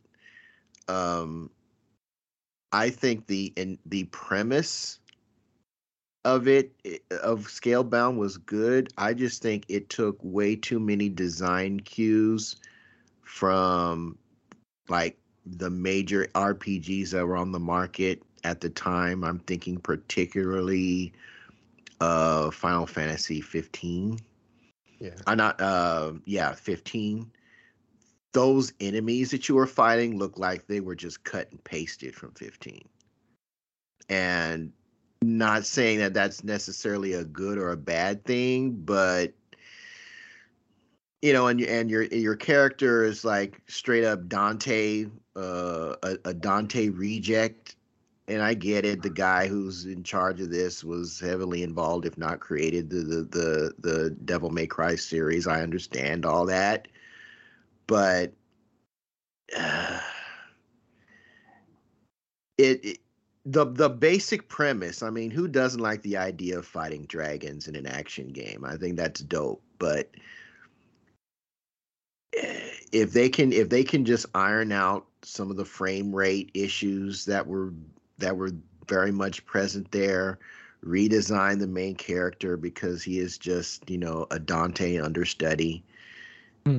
Redesign the kind of like some of the enemies that you came in contact with, then I think it could be a great game. I'm just hoping that you typically don't see games like this pushed on a service, because there's not a whole lot of room to sell you a whole bunch of other stuff. Getting the core game on the service and then charging you extra for a whole bunch of other stuff. I mean, I'm sure they could figure out a way to monetize it, but I don't know. I would like to see this studio, Platinum Games, particularly after playing Bayonetta 3, which I think its biggest issue is the fact that it's on the Switch more so than the game itself. I just like to see them kind of get their action game chops back, Yeah, I mean, it won awards. It's just Switch game, right? Yeah, and it's why I'm not playing it right now. I mean, at some point I'm going to go back to it and finish it. I think it's a good game, but the hardware that it's on is just cramping this game so severely that for me, it's approaching unplayability. Yeah. Well, we'll have to see. We'll have to, see if Microsoft revives this project and kind of go from there. I know Platinum needs some love after Babylon's Fall and all that business. So we'll see. They certainly do. And yeah, it's funny because Platinum, like, I literally just in the last week started playing Bayonetta 1. Wow. The first time ever. That game's pretty cool, and I'm playing it on PlayStation 5, but I'm assuming I could have played it on Switch, and it probably wouldn't have been that bad. The first game and the second game starts to show. The first game, I think it really, if you can play Bayonetta, the first Bayonetta on PC, that's really probably the best place to play it because you get all the frames. Yeah. But if you're going to, Bayonetta 2 was not too bad.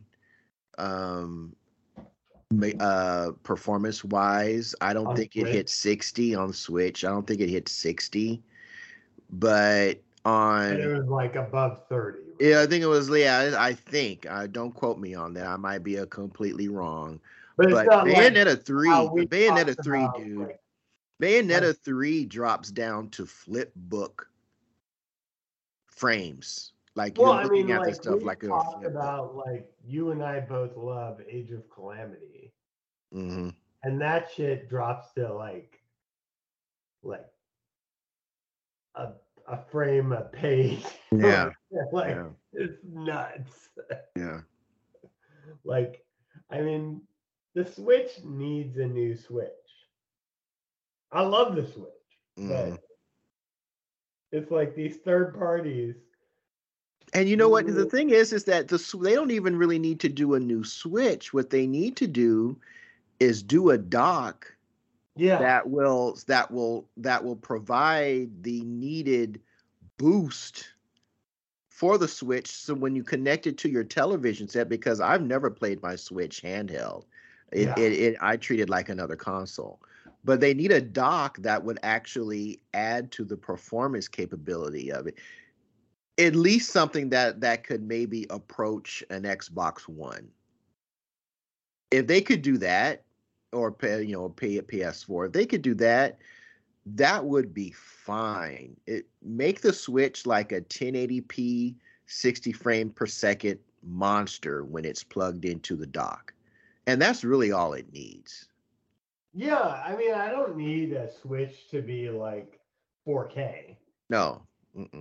I love that the Switch is this, pastel, like, the art is this, like, watercolorish thing. That's cool. But, like, I don't love that then I, like, fighting these things and, like, I'm, like, at 12 frames per second. Yeah. It's like, Jesus. So, yeah, I agree. So, anyway, I would like, I mean, honestly, I'd like a better Switch. Everybody would like a better Switch. I think we will see. Switch Pro might be in the mix. So, yeah. I mean, we all hope that. I think next week I won't be on, but when you guys all talk about the games of next year, I mean, like, my limitation on the new Zelda is like, well, do I really want a new Zelda without a Switch Pro? So that's my comment for next week. Got it. For Scalebound, I mean, I hope it comes out on a good system if it comes out. And on that note, gentlemen, that is the news for this episode. All right. So our game nights, Thursdays, 6 o'clock Pacific Standard Time, 9 o'clock Eastern Standard Time. You can join up on the best place to connect with us regarding game night is through our Discord, which I will tell you about shortly. But we play every Thursday. And it's a great time. You know, you don't even have to necessarily be playing games. Like a lot of times I'll be cooking dinner or whatnot. Just hop in there and just talk shop with those who jump in, or just interact with those who are enjoying what's going on with the show, enjoying what's going on our Discord server rather, and just hanging out for a bit. So every Thursday, again, 6 p.m. Pacific, 9 p.m. Eastern Standard. And the way you contact us, the best way to contact us is through our Discord server. And you can hit the link on our Twitter page at Gaming Vessels, GamingVessels. Hit the link on our Twitter page. That puts you directly into our Discord server, where we're talking about video games, talking about our favorites, talking about our gaming memories, all the great stuff that you like to talk about regarding games on social media without the nonsense. So if you like like-minded folks, meaning people that just enjoy video games and the hobby, and talking about said hobby without having your legitimacy questioned just because you have a different opinion about a game, that seems to go on a lot on much larger social media platforms. And I would encourage you to hit that Twitter link, join up on our Discord, and check out the community that we're building over there. So with that said, I'm going to say thank you to Will D and our surprise challenger, John BT, for joining us on the show. Big thanks to you guys for your contributions to our community, contributions in our game nights. Thank you for just adding that extra bit of excitement to what we're trying to do here on the show and on the community. So big thanks for joining, John. And special shout out to Will D for his responses on our vessel line and the question that he had for me regarding my console lineage took me down memory lane today. When as an old man, I find those more and more enjoyable to do as the years tick on by. So with that is going to bring episode 194 to a close.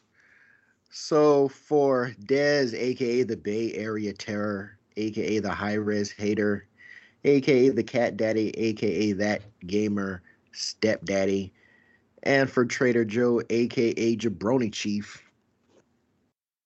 Yeah. Otherwise known as the Food Max of Gaming, who can maximize your gaming dollar. And for our special guest, John BT, again, thanks for joining, buddy. Y'all. Hey, I'm gonna give a shout out to Will D. You need to reach out and join in the episode. Come yeah, on. he knows he can jump in here. Vocal. He knows he can jump in. He knows he can jump in. I was just like chatting with Joe, and he was like, "Hey, we're recording now," and I'm like, "Oh, my wife's out of town. I should just jump on." So, come on, Will. I want to hear you on the podcast. For sure. He's got a chair waiting for him always here at the Gaming Vessels podcast. Yeah. And I am Shonuff71, aka Digga Dulamite. Purple bling bling, y'all. Again. And again. Saying that we'll be back next week, episode 195 for your ears. Peace.